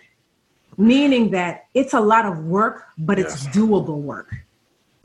Like if you take the time to learn how to analyze stock, if you take the time to learn how to analyze real estate, if you take the time to put the time and energy into your business, once you reach a certain level, I'm 10 years in the game. So literally I have done things like, I promise you, if I wanted to make 6 figures in the next 3 days, and I've done this, I could, just like that.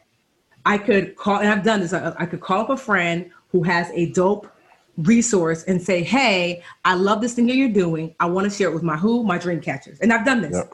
And she's been like, all right, I think it's dope. So my job is my team pushes out the marketing, most times I've done this, no marketing spend. Pushes out the marketing, post it on social, send it to my email list, 600,000 people. Then I do a live with my friend saying, hey, she's dope. She's going to teach this class. Sign up for the class. Then she shares her amazing product or resource. And then last time we did this, I think we made $230,000 in like 3 hours. So last time we did this, but typically it takes about 3 or 4 days. But I shared that, not to stunt, but stunted.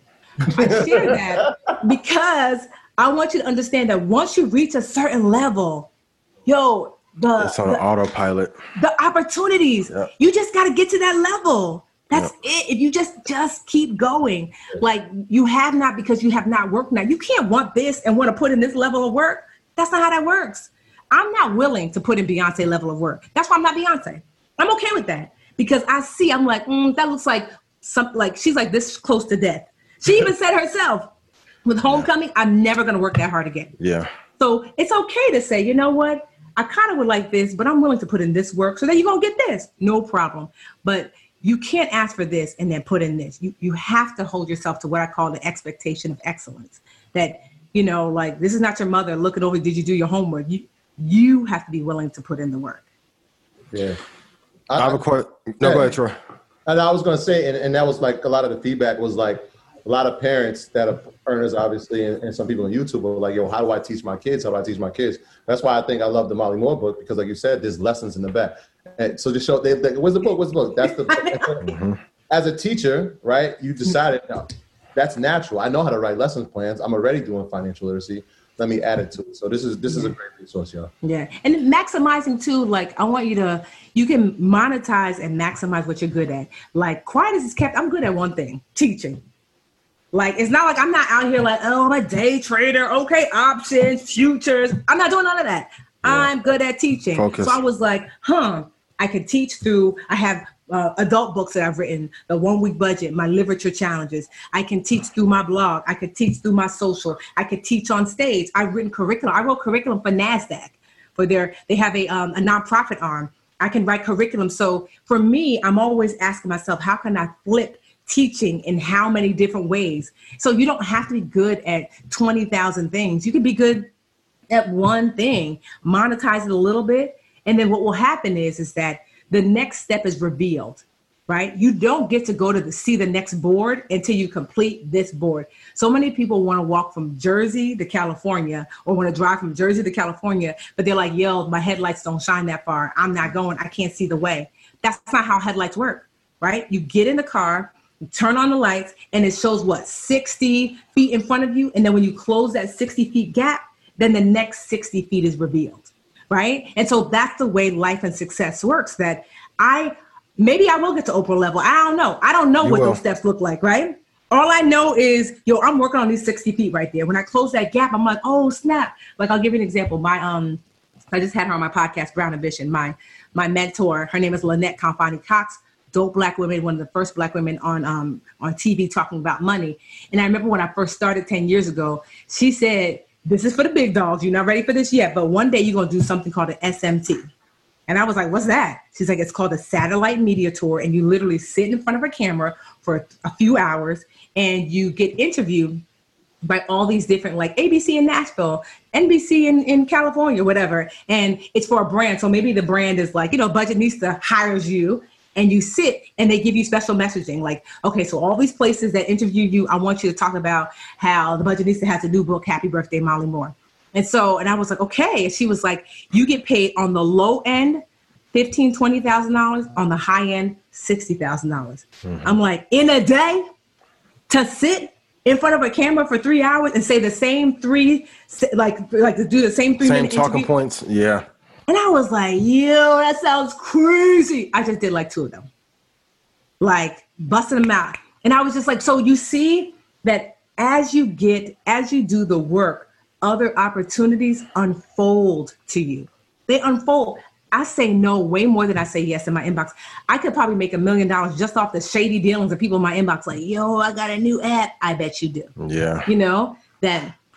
Like I said, monetizing, putting in the work, doing the work for investing. Like I said, I'm not I invest in the market, but it's just not my comfort zone. So I have found my own marketing, my own market. So, right. So like I like IP, intellectual property. So I wrote a ton of books. So I was mindful because same thing my mentor told me. I said, should I try to go for a traditional publishing deal in the beginning or should I self-publish? And she was like, honestly, let me tell you something, girl. Get yourself, so this is my 1 week budget, okay? Live with your challenge, okay? Credit edition, okay? Savings edition, okay? So, right? So I self-published these books plus more. I have about 6 self-published books. So now I signed this big old contract with this new publishing company. Well, not new, it's the biggest publishing company in the world. I signed this big old contract with them. And when that book comes out, a rising tide lifts all boats. So when that book comes out, they're going to put, because of what they paid for, what they paid for that book, they gonna put all this asset. Guess what people gonna do? Googling Budgetnista. And guess what other books are gonna sell that I own 100%? This book, Molly Moore. So I expect an uptick as a result. And with that, what are the 4 other investment opportunities that you like outside of intellectual property?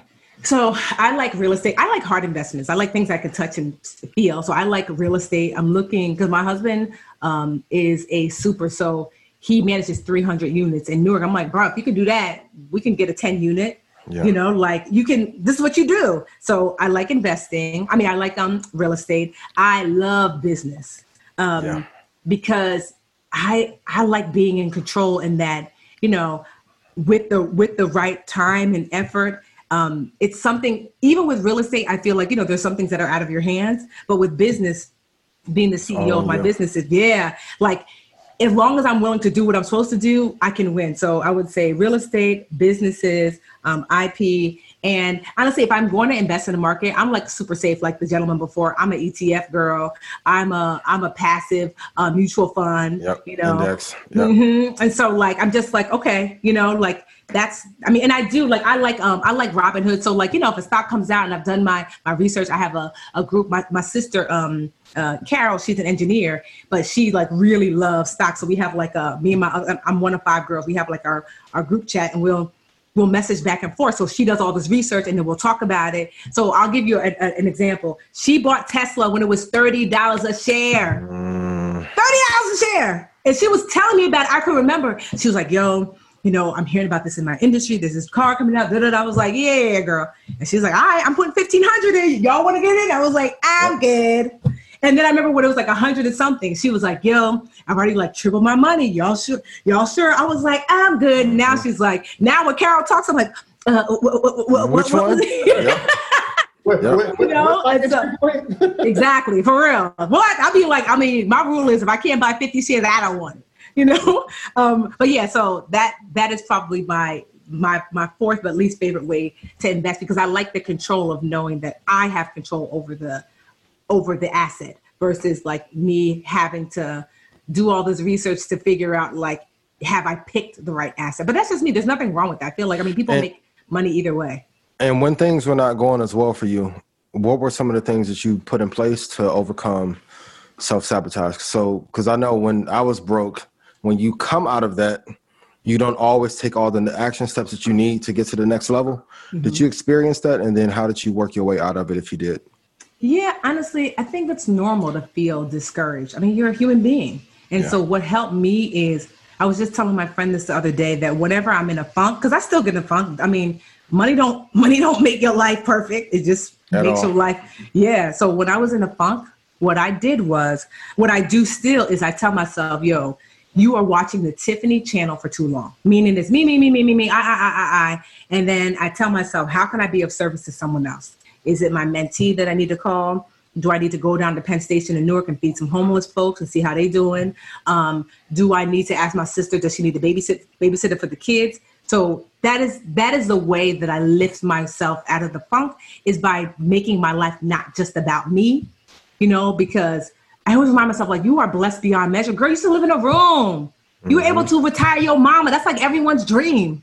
Yeah. Like, cry me a river, Tiffany. Like, so for me, yes, volunteering and giving of myself and taking myself out of the picture and changing the Tiffany channel to something else is the best way that I find to get myself added the funk and also traveling, but you can't do that as much right now. No, not right now. Yeah. Mm-hmm. Let's do this because this show has been action packed. Shout out to Q. Shout out to everybody. It's been rapid fire. So if you watch Market Mondays, you know one of the crown jewels of it is that it's an interactive show. People get to ask questions. Yes. That's going to be limited, obviously, because it ran over a little bit longer. But we would like to get some questions, if that's okay, Tiff. You want? Yes, of course. Bring it. Yeah, let's go to. I know we ain't missed breaking news alert. I see it 5.6 on. Oh yeah, YouTube. shout out to YouTube. Shout out to y'all. That's a record. 5.6. Appreciate you guys. Okay.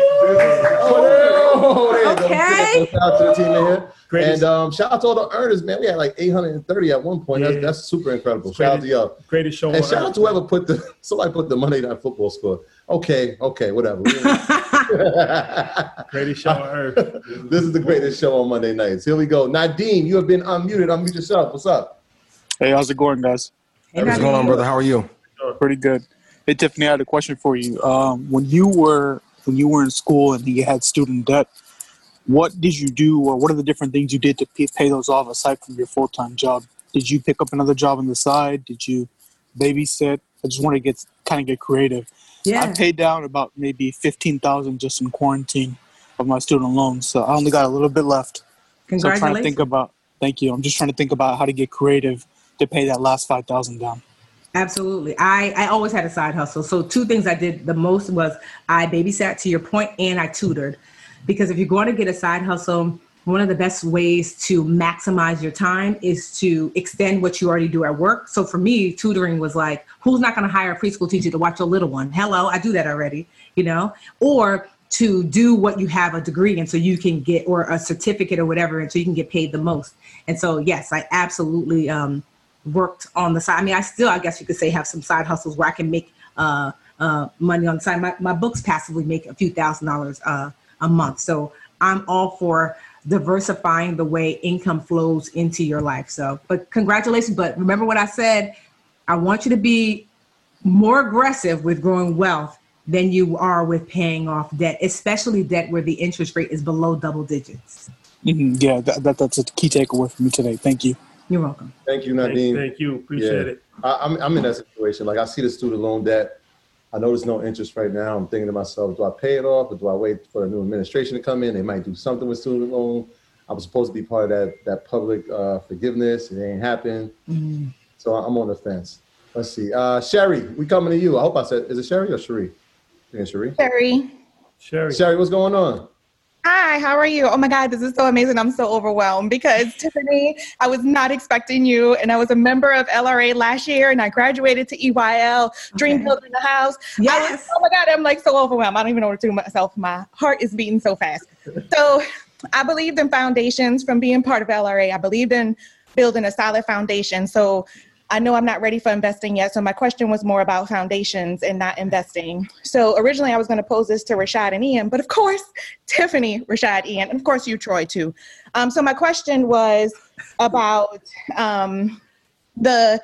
do you guys participate, or what are your thoughts on the fixed indexed annuities and the private placement life insurance? Like, I was reading and it sounds too good to be true. And usually when it sounds too good to be true, it is. And so I was just wondering, is this something y'all are actually doing, that you participate in? Like, what are your thoughts on that? I could speak about fixed indexed annuities. I wouldn't really recommend a fixed indexed annuity, or probably an annuity. If you're under, you sound like you might be young, like under 40. How old are you? Oh, you're sweet. Thanks. 39. Yeah, so you're under 40 years old. So, I mean, annuities might not be the best route for you to go at this age, especially if you are going to do annuities. It'd probably be a variable annuity as opposed to a fixed index annuity. I think we talked about annuities in my financial planning class. Yeah. But long story short, the fees involved with annuities, and then there's other penalties as far as if you leave early. There's usually what's called the surrender charge. Surrender schedule. So it's like every year for like 7 years, it might be like 7% the first year, then 6%, 5%, 4%, 3%, 2%, 1%. So I have to say it's more of a, like, you're locked in for a longer period of time. So not to say that annuities are bad, because they do have certain guarantees that you can add to annuities that you can't add to just regular stock investments. But I personally probably wouldn't go that route if I was you, just looking to invest. I would go more towards index funds or ETF, or even mutual funds if you want to go that route. But that would just be my own personal opinion on it.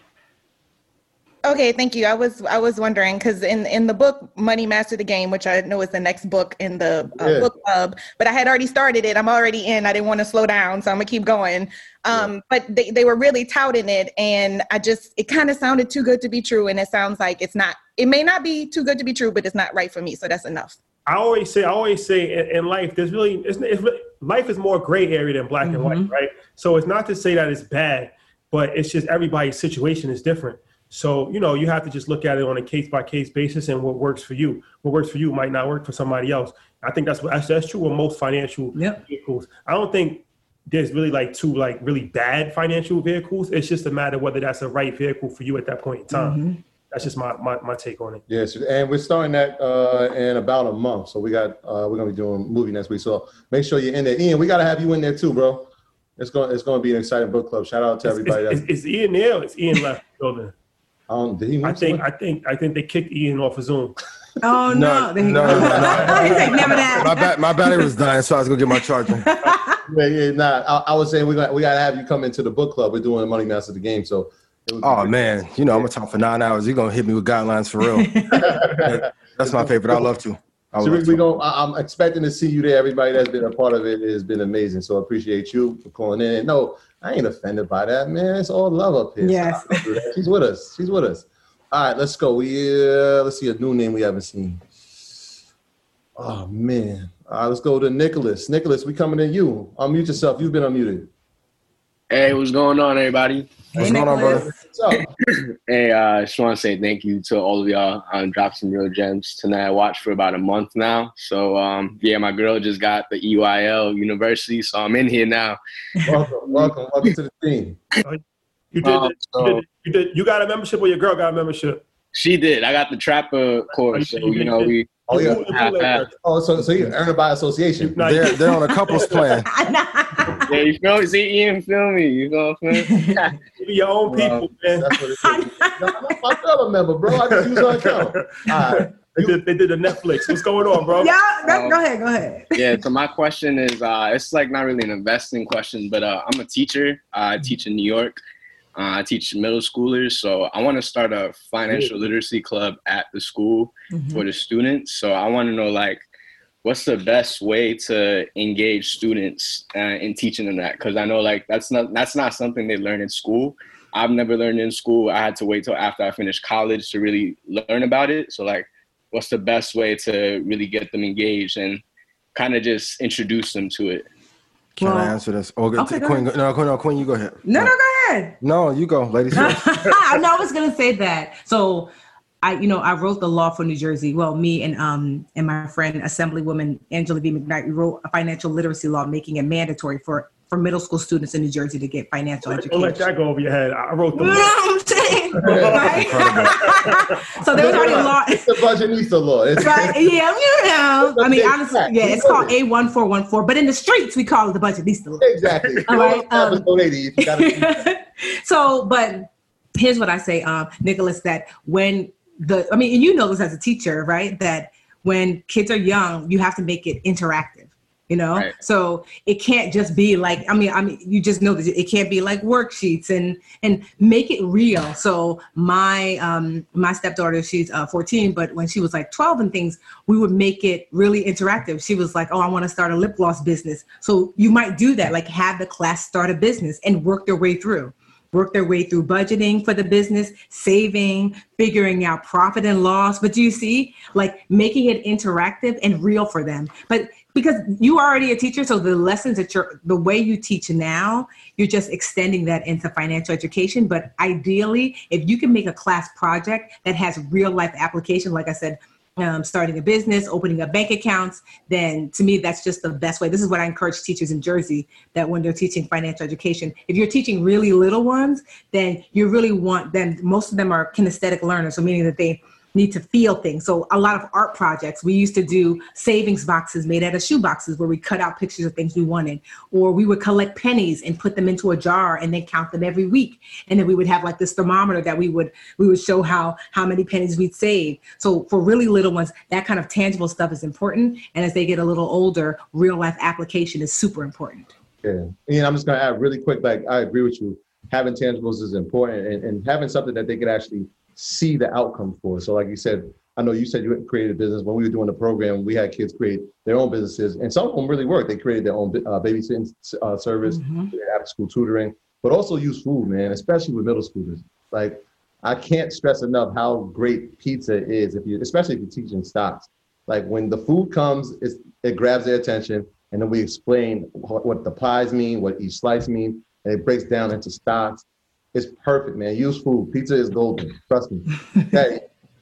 No, you guys answered. Like, candies and gifts are always good. The older they get, of course, like, include money. But for kids, candy is always a good way to get them. Like you say, it has to be hands-on. You can't show them a chart and say, hey, this is the best way to invest, or talk to them. They need to get a reward out of that. So that's my only takeaway. But you guys nailed that perfectly. And make it relative too, right? So if there's something in the news that you know that they use, right, whether it be Netflix. I know when we were doing this, we were talking about Netflix because they watch Netflix all the time. Like right now, like my son sees TikTok on the news. All right, that's an entry point now. You see what I'm saying? So anything that's relevant to their lives, make it relevant into the lesson that you're trying to teach. But I salute you. Shout out to middle school. I did middle school for 8 years. Oh, that's a hard. Give me little ones any day. But I think it's also important because it's like, you have to use your skill set. So like Troy, he's a teacher. He used to be a teacher. Still a teacher. Still a teacher. Always a teacher. Always a teacher. Come on, Tim. Just in a different capacity. So now when we have, our book club for EYL University, it makes sense that he runs up the book club and writes the curriculum and things of that nature, because now he might not have been an entrepreneur his whole life or in business his whole life, but he has a skill set that we can use for our business now. So I think that it's important. A lot of times people look at themselves like, I'm not an entrepreneur, I'm not in business. Well, you've done something. And now whatever you did, you can, if you were selling clothes in Nordstrom's, you have great salesmanship. Like you can, you know how to sell things to people. So now you can apply that into the business world. So I think no matter what it is, it's just like education is just a perfect example. Most teachers don't look at themselves as business people or entrepreneurs. But now, for EYL University, which is an educational platform, he's able to use his educational background to add value to the members. So. And it's dope because it's like an inspiration. Like I've gotten so many, this is inspiring. What you're doing is inspiring. And it's just a mindset thing, right? I told like everybody, like, you don't want me in your school at this point because I'm going to try to free everybody. I'm like, you are a boss. Like, and that's the most important thing. I tell people like, just lead from where you are. Yes. Just do the work. Lead from where, I don't care. Like people look at like, he teaches phys ed and he doesn't. I'm leading for where I am. My impact is going to be greater than the classroom teacher because I know the kids love coming to see me. Yeah. I mean, if what did they say? They bloom where you're planted, right? Like I got a mailman. His name is Andy. And before he had my route where I live, I heard about him. People are like, you got Andy? I'm like, the hell? The mailman? He's like an older white dude, maybe like, I want to say, maybe like 48, 50. But when I tell you, Andy every day rings your doorbell, greets you. I see him on the ring. He be looking like, if I got a package, Andy's like, where should I put it? He's putting it here. He's leaving a note. Package is here. Andy brings excellence every day. And I saw the other day, it was a young woman who was doing the mail. I was like, is Andy sick? Because people writing petitions, bring Andy back. You can't tell me that you can't bloom where you're planted. Andy, the mailman, is getting a shout out on Market Mondays. Okay. Shout out to Andy. Andy in Newark, shout out to you. Shout out to Andy, man. Essential worker. Yes. Nicholas, we appreciate you, bro. Essential work. Appreciate y'all, man. Thank you for the journey. Yes, thank you, Nicholas. Appreciate you, bro. Just get your own membership, bro. For real though. Listen. The queen is trying to elevate her man. I got you, Nicholas. Shout out to your girl for doing that, though. That's real nice of her. That was good. Now we be having too much fun. Christina, we coming to you. Unmute yourself. You've been unmuted. Oh my goodness. Hi guys. What's up? Christina? I am like utterly shocked that I got called on. I'm so sorry. First of all, let me just say this. You guys have the best energy. You guys are so amazing. And I just want to say thank you for everything. I've been following you guys for a very, very, very long time. I just recently became an earner. Super excited. And I have a question for you guys, obviously. So my question is for budgeting. If you are in a situation where you've made some poor financial decisions and you're kind of heavily weighed on the expenses side, you're not able to like save much, what are some tips and advice that you can give for people who are, let's just say, living beyond their means to kind of dial it back and get back on track? So just know this, that it's simple in that if you don't have enough money at the end of the month, you have one of two problems, and you just have to identify which one it is, right? You either have a don't make enough issue or you have a spend too much issue. That's it. People want to make it complicated. No, you either don't make enough, Christina, or you spend too much. And you know what the issue is based upon where's most of your money going. Is most of your money going to disposable things like, like discretionary things like groceries, hair, nails, going out, eating out, blah, blah, blah. If most of your money is going there, you have a spend too much issue.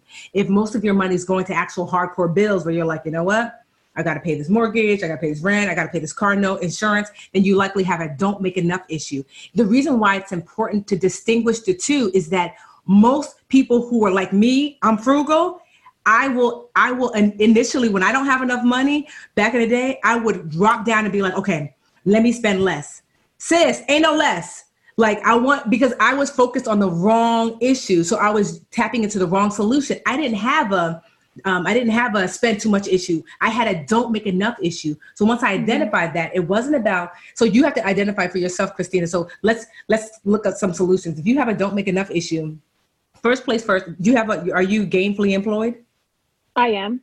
So first place to start, I tell people, ask for a raise. You'd be surprised if you bring value. I did, and they said no. No, and that's okay. No, and that's okay. Really, the way that it works out, it's only once a year. So it's not that they said, technically they did, but it only happens once a year. It's not one of those things you can request every year. So in the meantime, I need you to get your Go Me folder together. Every time you do something that adds value to the bottom line of that company, put it in Go Me. Christina did this. It led to this. So get that folder together. In the meantime, do you have to stay working there? No. I would start at least practicing going on interviews to see maybe somebody will pay me more, because you're looking to make more. Or is there something I can do on the side? You know what? I was always really good at math. These kids need tutors these days. Asking yourself, what can you do to make more if you have a don't make enough issue? And if you have a spend too much issue, then that's just going line item by line item and saying, like, do I really need to get this done? Do I really need to pay this amount of money? Do I really need Netflix and Hulu and Disney Plus and every single streaming platform? Yep. So identify what the issue is, and then that's the solution you want to lean into. And you won't always be there. 10 years ago, I think I was saving not even $5 a month. And it was really just to say I could do something.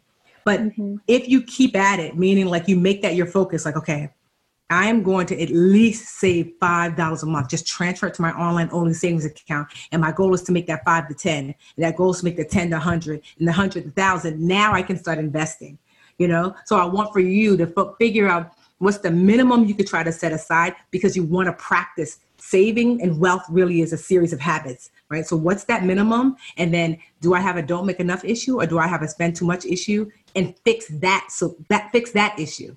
And then you should be good. But know that it'll take time. It took time to get you here. So it's going to take time to get you out. And that's okay. Wonderful. Christine, appreciate you. Thank you. Appreciate you. Can we get one more question before? Yeah. Uno más? Yeah, you want to do this joint while I find a person? Shout out to everybody that gave us super chats today. We appreciate it. Shout out to Mark. Shout out to Victor. Shout out to Marcel. Shout out to MG, the mortgage guy. I saw him in there earlier. So what is that? That's dope. I was like, they just give y'all money? Oh yeah, YouTube super chat. It's a way to just show love, just show support. Okay, I'm like, add that to the mix. Yep. Shout out to Isaiah for sure. Ashley, you've been unmuted. Unmute yourself. What's going on? And shout out to everybody on YouTube. Wait. 50, I think it's like 53, 5,200. If you could like this video, the reason why we actually like the video is because it helps the algorithm. Yes. It helps for more people to actually see it and get the information. So that's why we actually like it, not just like for no reason. So if you could take a second to like it, we greatly appreciate it.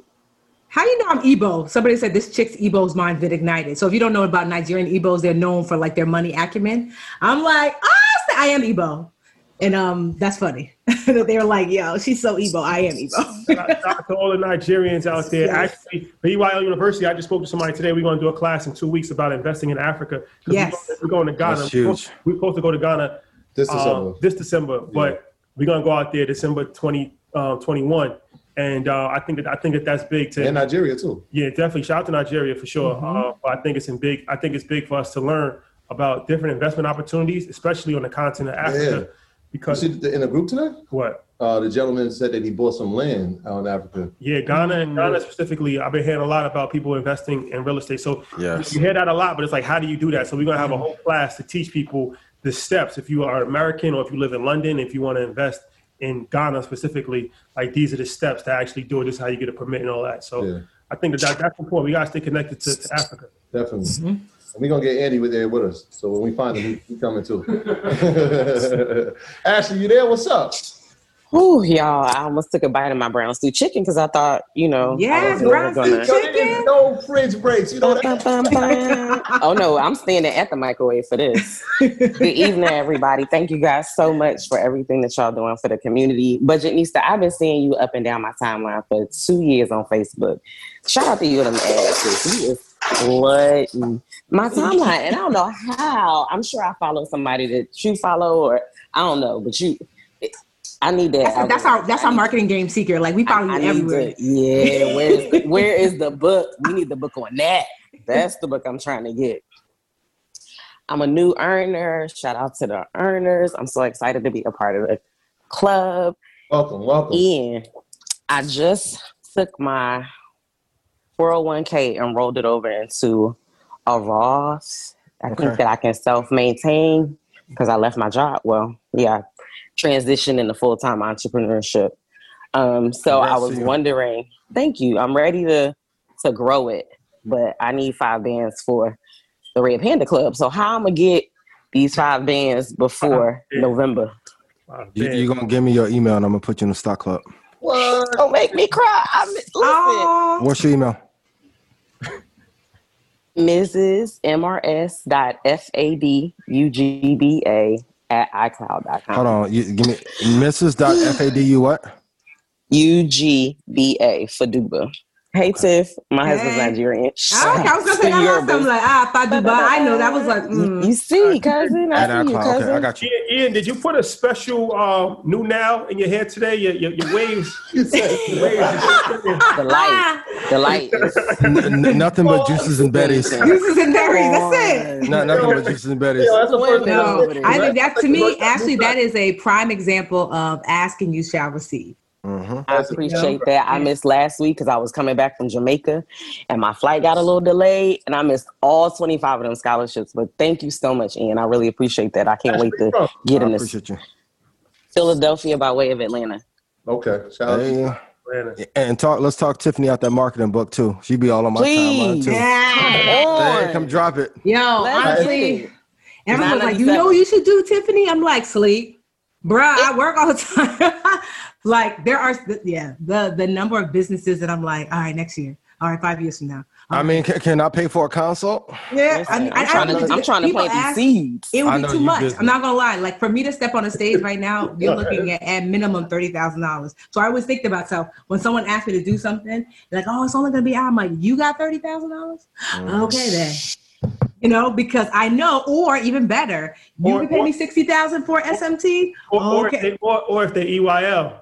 Yes, well, I mean, it's always love with people because first of all, I believe in pouring into other folks, but I think always because I hired a cook, I hired a cleaner lady, and I hired someone to do that cleaner lady, right? And so I did that because I said, like, at some point, the cleaning lady is $130. $130 a week. right? Yeah. So she comes every week. I'm not cleaning anything. Okay. And so, but I thought to myself, like, you know, what are you working hard for if not to create ease in your life? You know, like this is a practice I think everyone should do, that I wrote down what I call my perfect day. What does your perfect day look like? When do you want to wake up? What do you want to eat?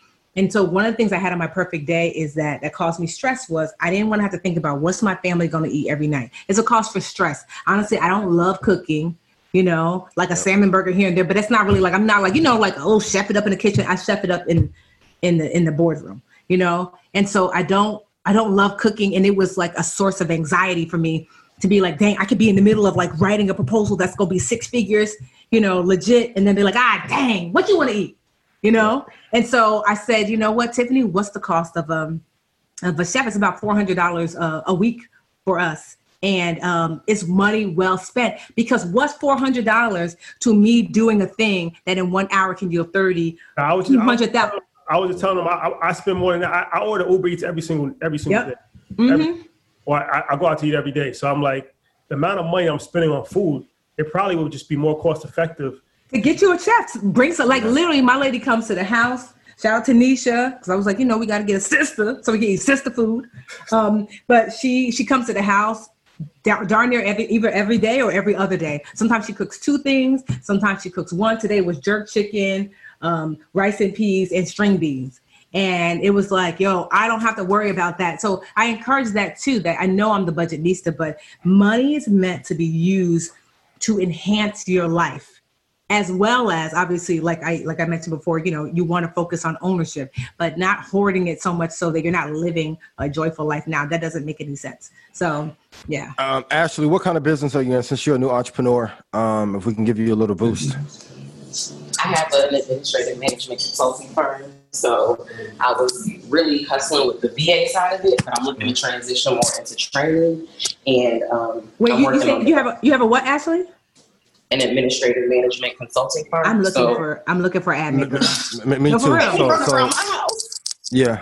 No, if you're training if I tell you, it's probably the number one thing that all my high earner friends, they're like, you got a VA? You got a VA? Yep. Even if training people's VAs, like for real. Right now. Go for real. I want you to actually hit me on thebudgetnista.com, click that contact me button, say, hey, it's your cousin, Ashley Faduba. But before you do that, message me. For real. And join I'll at sign up tonight. redpanda.com. Ian at joinredpanda.com. Look at that. Yes. Admin, what? Appreciate you. I need like 2 right now, like literally right now. So, Hey, yo. Thank you. So somebody in chat said I had a super permit. Good thing you didn't eat that chicken. That's what I'm saying. I know. I might have had a bone. Yo, I'm gonna throw a bone at you. He said, good thing you eat that chicken. Yo, Tim, we got rules. Like, there's no fridge breaks, right? Because if we come to you and you at the fridge, we're going to skip you. You never know. We at the microwave, though. We might have to change guidelines. No microwave breaks. You got to take the computer with you. You know what? I'm going to use the platform for something right now. If you're a vegan chef in the greater New York area, specifically Westchester County, please DM me. I'm looking for vegan. I'm only vegan. I'm not even doing it. The meat. Yeah. The meat and poultry is done. I'm only looking for vegan chefs. No seafood, just vegan. Okay. You're a vegan chef. You're living in 120. Hit me up. We're gonna see. Asking you shall receive. Put coins in somebody else's pocket. This has been a legendary episode. I want to thank Q. That was a surprise. Up for Q. You gotta come back for real though. Q, hit me up though. Nah, Q, we definitely gotta do that. And Budgetnista, man, it's always a pleasure. It's just one of those people that's just, just a very special person. Her energy and just, she just has it. Like, it's just sometimes in life you just have an it factor. Mm-hmm. You really can't place what it is, the it factor is, but some people have it and some people don't have it. She definitely has the it factor. So, Tiffany, thank you for joining us. No, thank you. Honestly, Troy said want your sauce sold separately. And like, I never forgot that. And I'm like, but honestly, obviously, y'all have it. You are bringing conversations to our community that just are not being had or weren't being had before. Mm-hmm. And so the market is responding in mass. And it only gets bigger and better. And now, I know like this position you're in, I know your inbox is blowing up with all these amazing opportunities. And I just say this is that like, yo, y'all are kings. The table has already been set for y'all. Like, I don't rush toward it. I'm like, yo, the table been set. Can't nobody have my seat at the table. You just got to be like, take your time to come into your greatness. Because like I said, I know already that there are opportunities that you're not even speaking on that are being presented, and just like because of what you've done and what you continue to do. But so I love to watch the meteoric rise. I study like the best way to get better at marketing is to watch people work, watch people do it right, and watch people do it wrong. And y'all are doing it absolutely right. And I'm proud of y'all. So thank you. Thank you. How did you personally manage the opportunities that came? Because I've been following you for a few years. Mm-hmm. The last 2 have been meteoric. How do you select and wait for the ideal opportunity versus just jump? Because I mean, you can do a joint venture and make $200,000, mm-hmm. but what's your process for selecting the opportunities that would be best for you? Well, one, I have something. If the opportunity is for me personally is one thing, but if it affects my dream catchers, then I have something called my Lisa rule. So I used to have a Tiffany rule, which is like, yo, if I wouldn't do it, I'm not gonna share it with y'all. But one day I sent an email out. Lisa's the baby out of the 5 girls, my 4 sisters. And she was like, yo, got the budget, needs the email, sign up for the app. I was like, wait, what app? What'd you sign up for? And I thought, why are you shook, Tiffany? Like, if it's something good, why do you care if your baby sister signed up for it? And I realized, you know what? Tiffany rule's not strong enough. I'm actually most protective over Lisa and her journey, and she's a dream catcher. So now the Lisa rule is I ask myself when a brand comes to me, if Lisa were to sign up for this thing without telling me, how would I feel? And if I'm like, nope, I don't care how many, when I tell you the kind of money that people have put before me, I literally had to tell a big bank, they want to work with me so bad. They're like, well, name your price. I was like, well, honestly, I told them about the Lisa rule. They're like, yeah, but I was like, because what you gonna pay me? 5 figures? I was like, yo, we made that like literally an hour ago. 6 figures, we made that this week. 7 figures, we made that this month. You know, like 8 figures, we're making that this year. So at some point, you know, I always feel like too, I can do that myself. I can make that money myself with integrity. I sleep good. Yeah, because that's to sleep good at night. Right? Do you like? You never like. I've been 10 years in the game. You never heard no budget needs a scandal. Yep. You know, because I operate at the highest level of integrity internally with my team, which I call the Unicorn Squad, and externally. And so that's like my guiding light. It's the Lisa rule. And anything that we put in Slack, anything that we email, anything that we say, if this was made public, how would I feel? So we don't talk discouragingly about the people that we serve. Because first of all, it's mostly Black women. How dare I if I do? Yeah. You know, I everybody wins. I have the everybody wins rule that if I do a partnership with you, my team wins, I win, the people we serve win, you win, everybody gotta win or I'm not doing it. Yep. There's plenty of money out there. I'm not in a rush, you know. I'm not in a rush. I know the $100 million has already been set aside for me. I'll go get it when I'm ready. You know, but yeah, that's my guiding force, integrity and that Lisa rule. Because if you don't like, so for you, Troy and Rashad, if you don't have like if you don't have a rule in place, it's so easy for somebody to move the bar, you know, because you're like, yeah, I mean it is, you know, 500,000. Then all of a sudden like, I mean it is $1 million. You know what I mean? These are some of the things that will come, and I'm like, no, but because I have that clear and fast rule and I can like look to it, I'm like, I hear you, Tiffany. The answer is still no, it doesn't fit this rule. So having like a clear, articulated rule in place will allow you to stay in balance, allow you to sleep well at night, because you'll be thrown, the kind of money and opportunities that will be thrown at you won't always be in alignment with where you said that you wanted to go. I always try to ask myself, why did I start? I'm here to serve women. I'm here to serve, especially Black women. So then is this in service to them?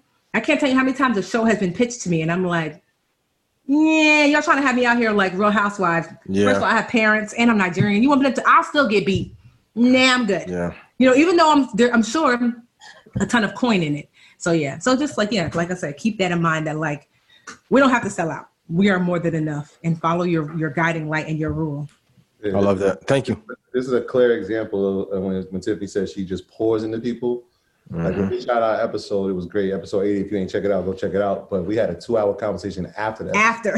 But it was just pouring Yeah, she gave us a lot of game. So much She game. gave us a lot of game, and we learn from everybody. And you always gotta be humble enough to learn from people. And you know, she was doing this way longer than we've been doing this, so she knows a lot more stuff than we learn. I want to see y'all win. Like I want to see y'all like prime time.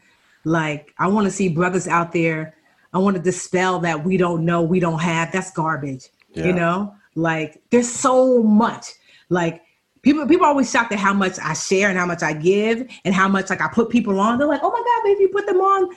Yo, people still go to Walmart and Target and Macy's and like, yo, there's plenty of money to go around. I could not possibly hold all the wealth. And to me, when I tell you the more you share, those seeds you plant, if I tell you that years later, like I was on OWN doing a special with Ayanla, and it was because the producer, I had volunteered at something like 10 years ago in the city, and she was like a 16-year-old in the audience. And she was like, yo, I never forgot that you came to my school, you did this. And when Oprah said that we're doing this pandemic, like a pop-up and to talk about like what you can do. And she went to Ayanla to interview all these dope people. And she said, we want somebody for finance. I said, what about Budgetnista? What? I was like, you said it to Oprah? Like Oprah. Okay. So she knows Budgetnista saying? Okay. But do you see that like that giving activates abundance? The more I pour into people, people come back for me all the time. And as you elevate to the next level, more and more people come for you in a good way to come get you, to bring you to the next level. Like your work speaks for yourself. I don't have to go out. Like people come in. Like if you deliver excellence over and over, which like I said, like, look how dope this is. I mean, y'all broke YouTube today. You deliver excellence. People will come to you. People are telling on my team, shout out to Logan. I'm sure she's watching. She was like, oh my God, you're going to be on Market Mondays. I was like, yes, Logan, I'm going to be on Market Mondays. My sister was like, yo, we watching Market Monday. Yeah, I'm Shout out to my cousin Ariel. Yeah, she's in your group too. She's like, cuz, I'm so proud of you. I'm like, I look up to Tiffany too. Trust me, I'm more excited than you are. No, but I mean, like I say, what y'all doing, Ian, what y'all doing, Tori, what y'all doing, Rashad, is you are, teaching means that you leave a lasting legacy. There are people whose lives are forever changed because of the work that you've done. So like, if you were not here today, like the world is not the same in a good way because you're here. So I just salute you and I thank y'all. I appreciate that. Thank you. You're absolutely amazing. If I can do one follow-up question, how do you get all your PR? Because you've been everywhere. Oprah, I feel like I done seen you with Jay-Z. No, you have not seen with Jay-Z. Obama, you're everywhere. I mean, well, I did do Michelle Obama. She and I were spoke at Black Girls Rock. Well, Black Girls Lead. I'm saying I've been watching you. So if you can share. Yeah. So for the entrepreneurs. Super. If you don't have any money, Harrow, Help a Reporter Out. Yes. Is a great tool. I mean, but you got to hustle. That's what I did when I first started. I do have a publicist now. Shout out to Tracy Aliche PR on Instagram. You can follow her. Yes, we got the same last name, Tracy Aliche PR. But she's honestly, I was doing things myself, but then she came along. What you're looking for in a publicist is organization. And she is, I mean, ain't nobody more organized than Tracy.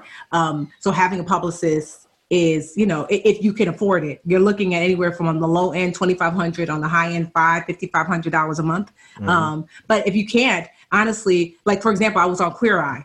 The producer reached out she hit me in the DMs because she had seen me over and over on social. So your social media is a way for you to show out for people to want to interview you. Use your social media to show that you're an expert and people will seek you out. But you want to be a clear expert in a specific thing.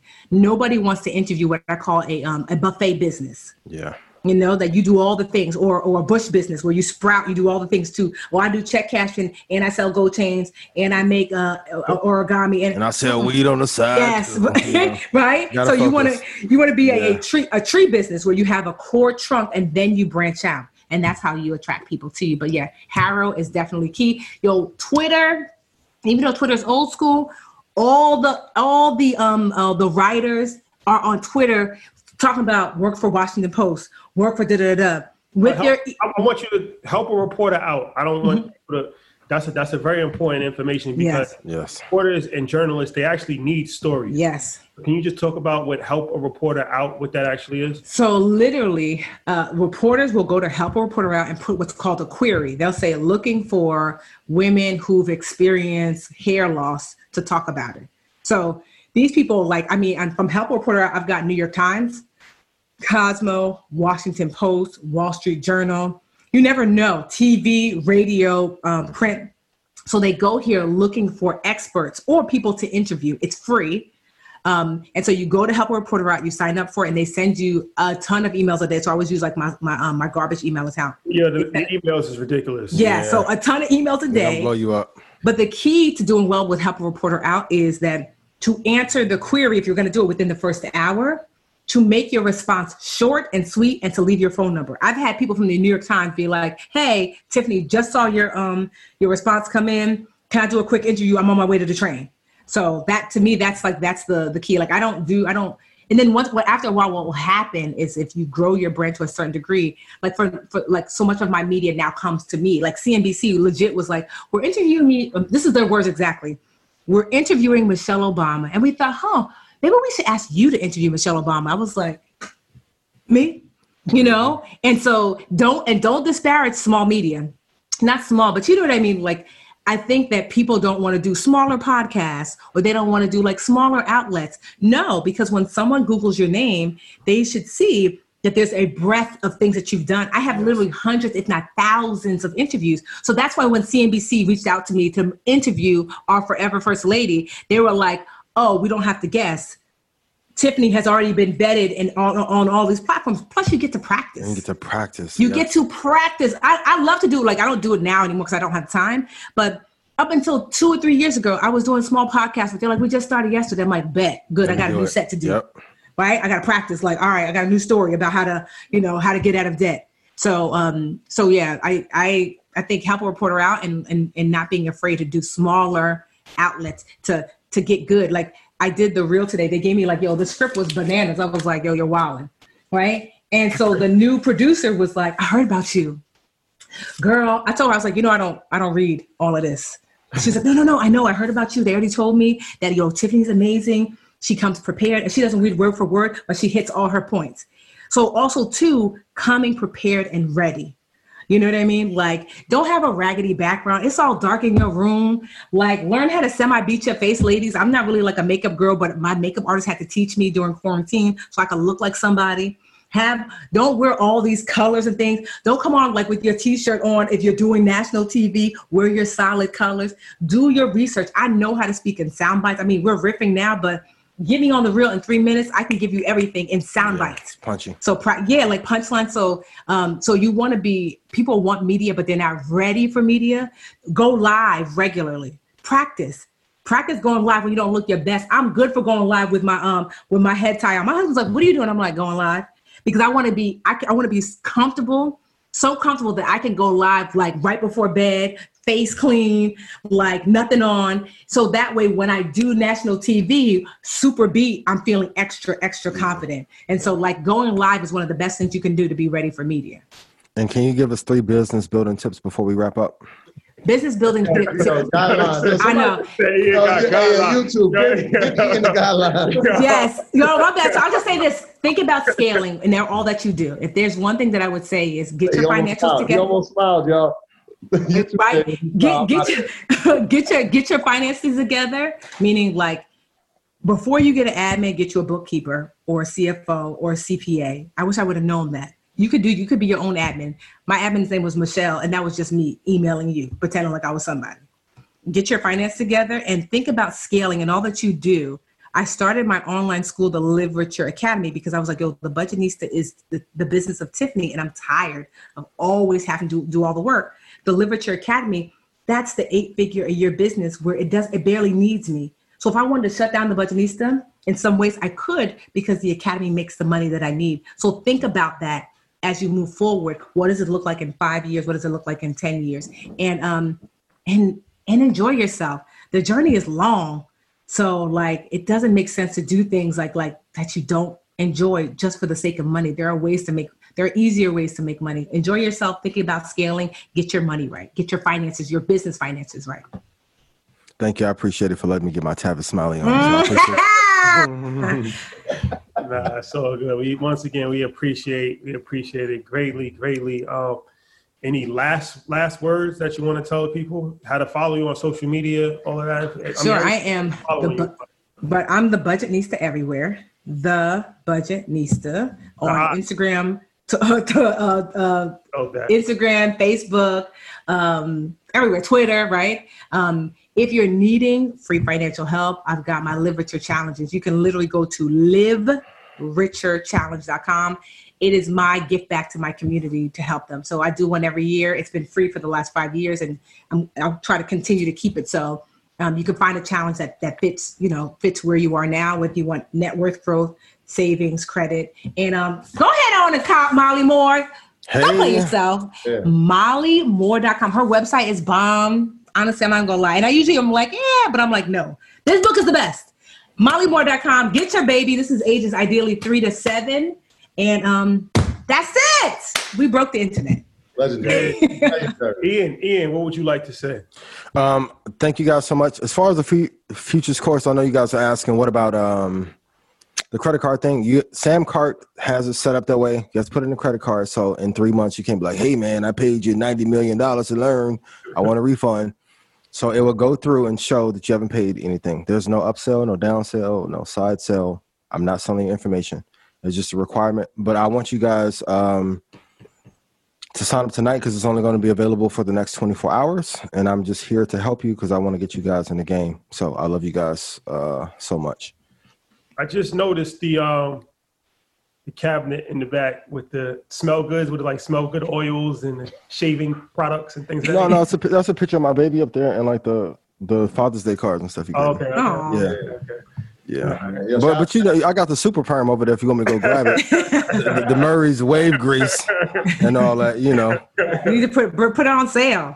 Yeah. The berries. Yo, I want to give a big shout out to everybody that checked on me last week after my comment about our wives, and people thought I had multiple wives. I had to go upstairs, and that was a great conversation that I had, but I'm okay, and I want everybody to know that I'm okay. She misheard it too. So thank you. I tried to help clean it up. Yeah. I appreciate you, Ian. She said that Lemonade should be the album of the day. I said, I got to do the work. West Coast. But Ian, so I appreciate y'all. But in a serious note, man, reach out to somebody, text somebody, call somebody. You never know what one phone call could do or change the trajectory of somebody's day or life, man. It's that real out here. We're still fighting the pandemic, and there's still a lot of isolation. That doesn't go just for adults, but that goes for our children too. So if you can do anything, and I've been saying this for the past couple of weeks, if you can support a student, support a school, sponsor a classroom, I encourage you to do that. It will change a kid's life. So please do that. Thank you. Yeah, for sure. And once again, thank you to all of our EYL alumni. Everybody here is an EYL alumni. We had a whole day. Like I said, shout out to Brandon from PTG. We're going to reveal that situation. That's going to be a movie. Shout out to Q. I appreciate you, brother. Shout out to Budgetnista. Shout out to Ian, as always. This is the power of networking. All of these people that we have personal relationships with now, and we built relationships with them, and they all came on our platform, and now it's just, they do a variety of different things, and it's never an issue. Whenever we ask, I hit Tiffany up, and it was like, no problem, right away. Just let me know the date. So I appreciate that greatly. And once again, tomorrow's a big day for us. Yeah. First ever episode about healthcare. I think it's extremely important. Dope one. Make sure you check that episode out. And then Wednesday we back on YouTube with Derek Grace. I can't wait.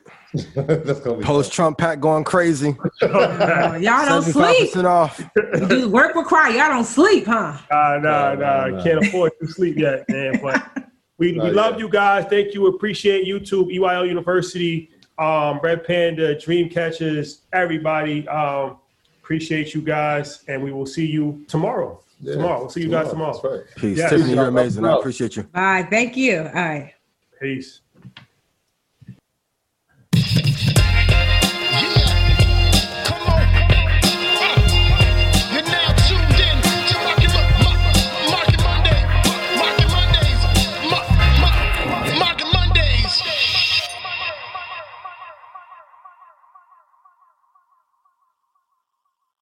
This is the story of the one.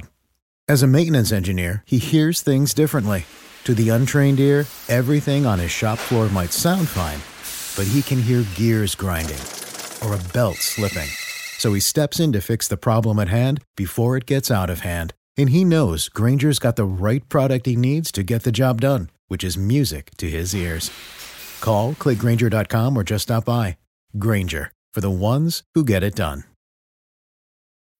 When you need mealtime inspiration, it's worth shopping Kroger, where you'll find over 30,000 mouth-watering choices that excite your inner foodie. And no matter what tasty choice you make, you'll enjoy our everyday low prices, plus extra ways to save, like digital coupons worth over $600 each week. You can also save up to $1 off per gallon at the pump with fuel points. More savings and more inspiring flavors make shopping Kroger worth it every time. Kroger, fresh for everyone. Fuel restrictions apply.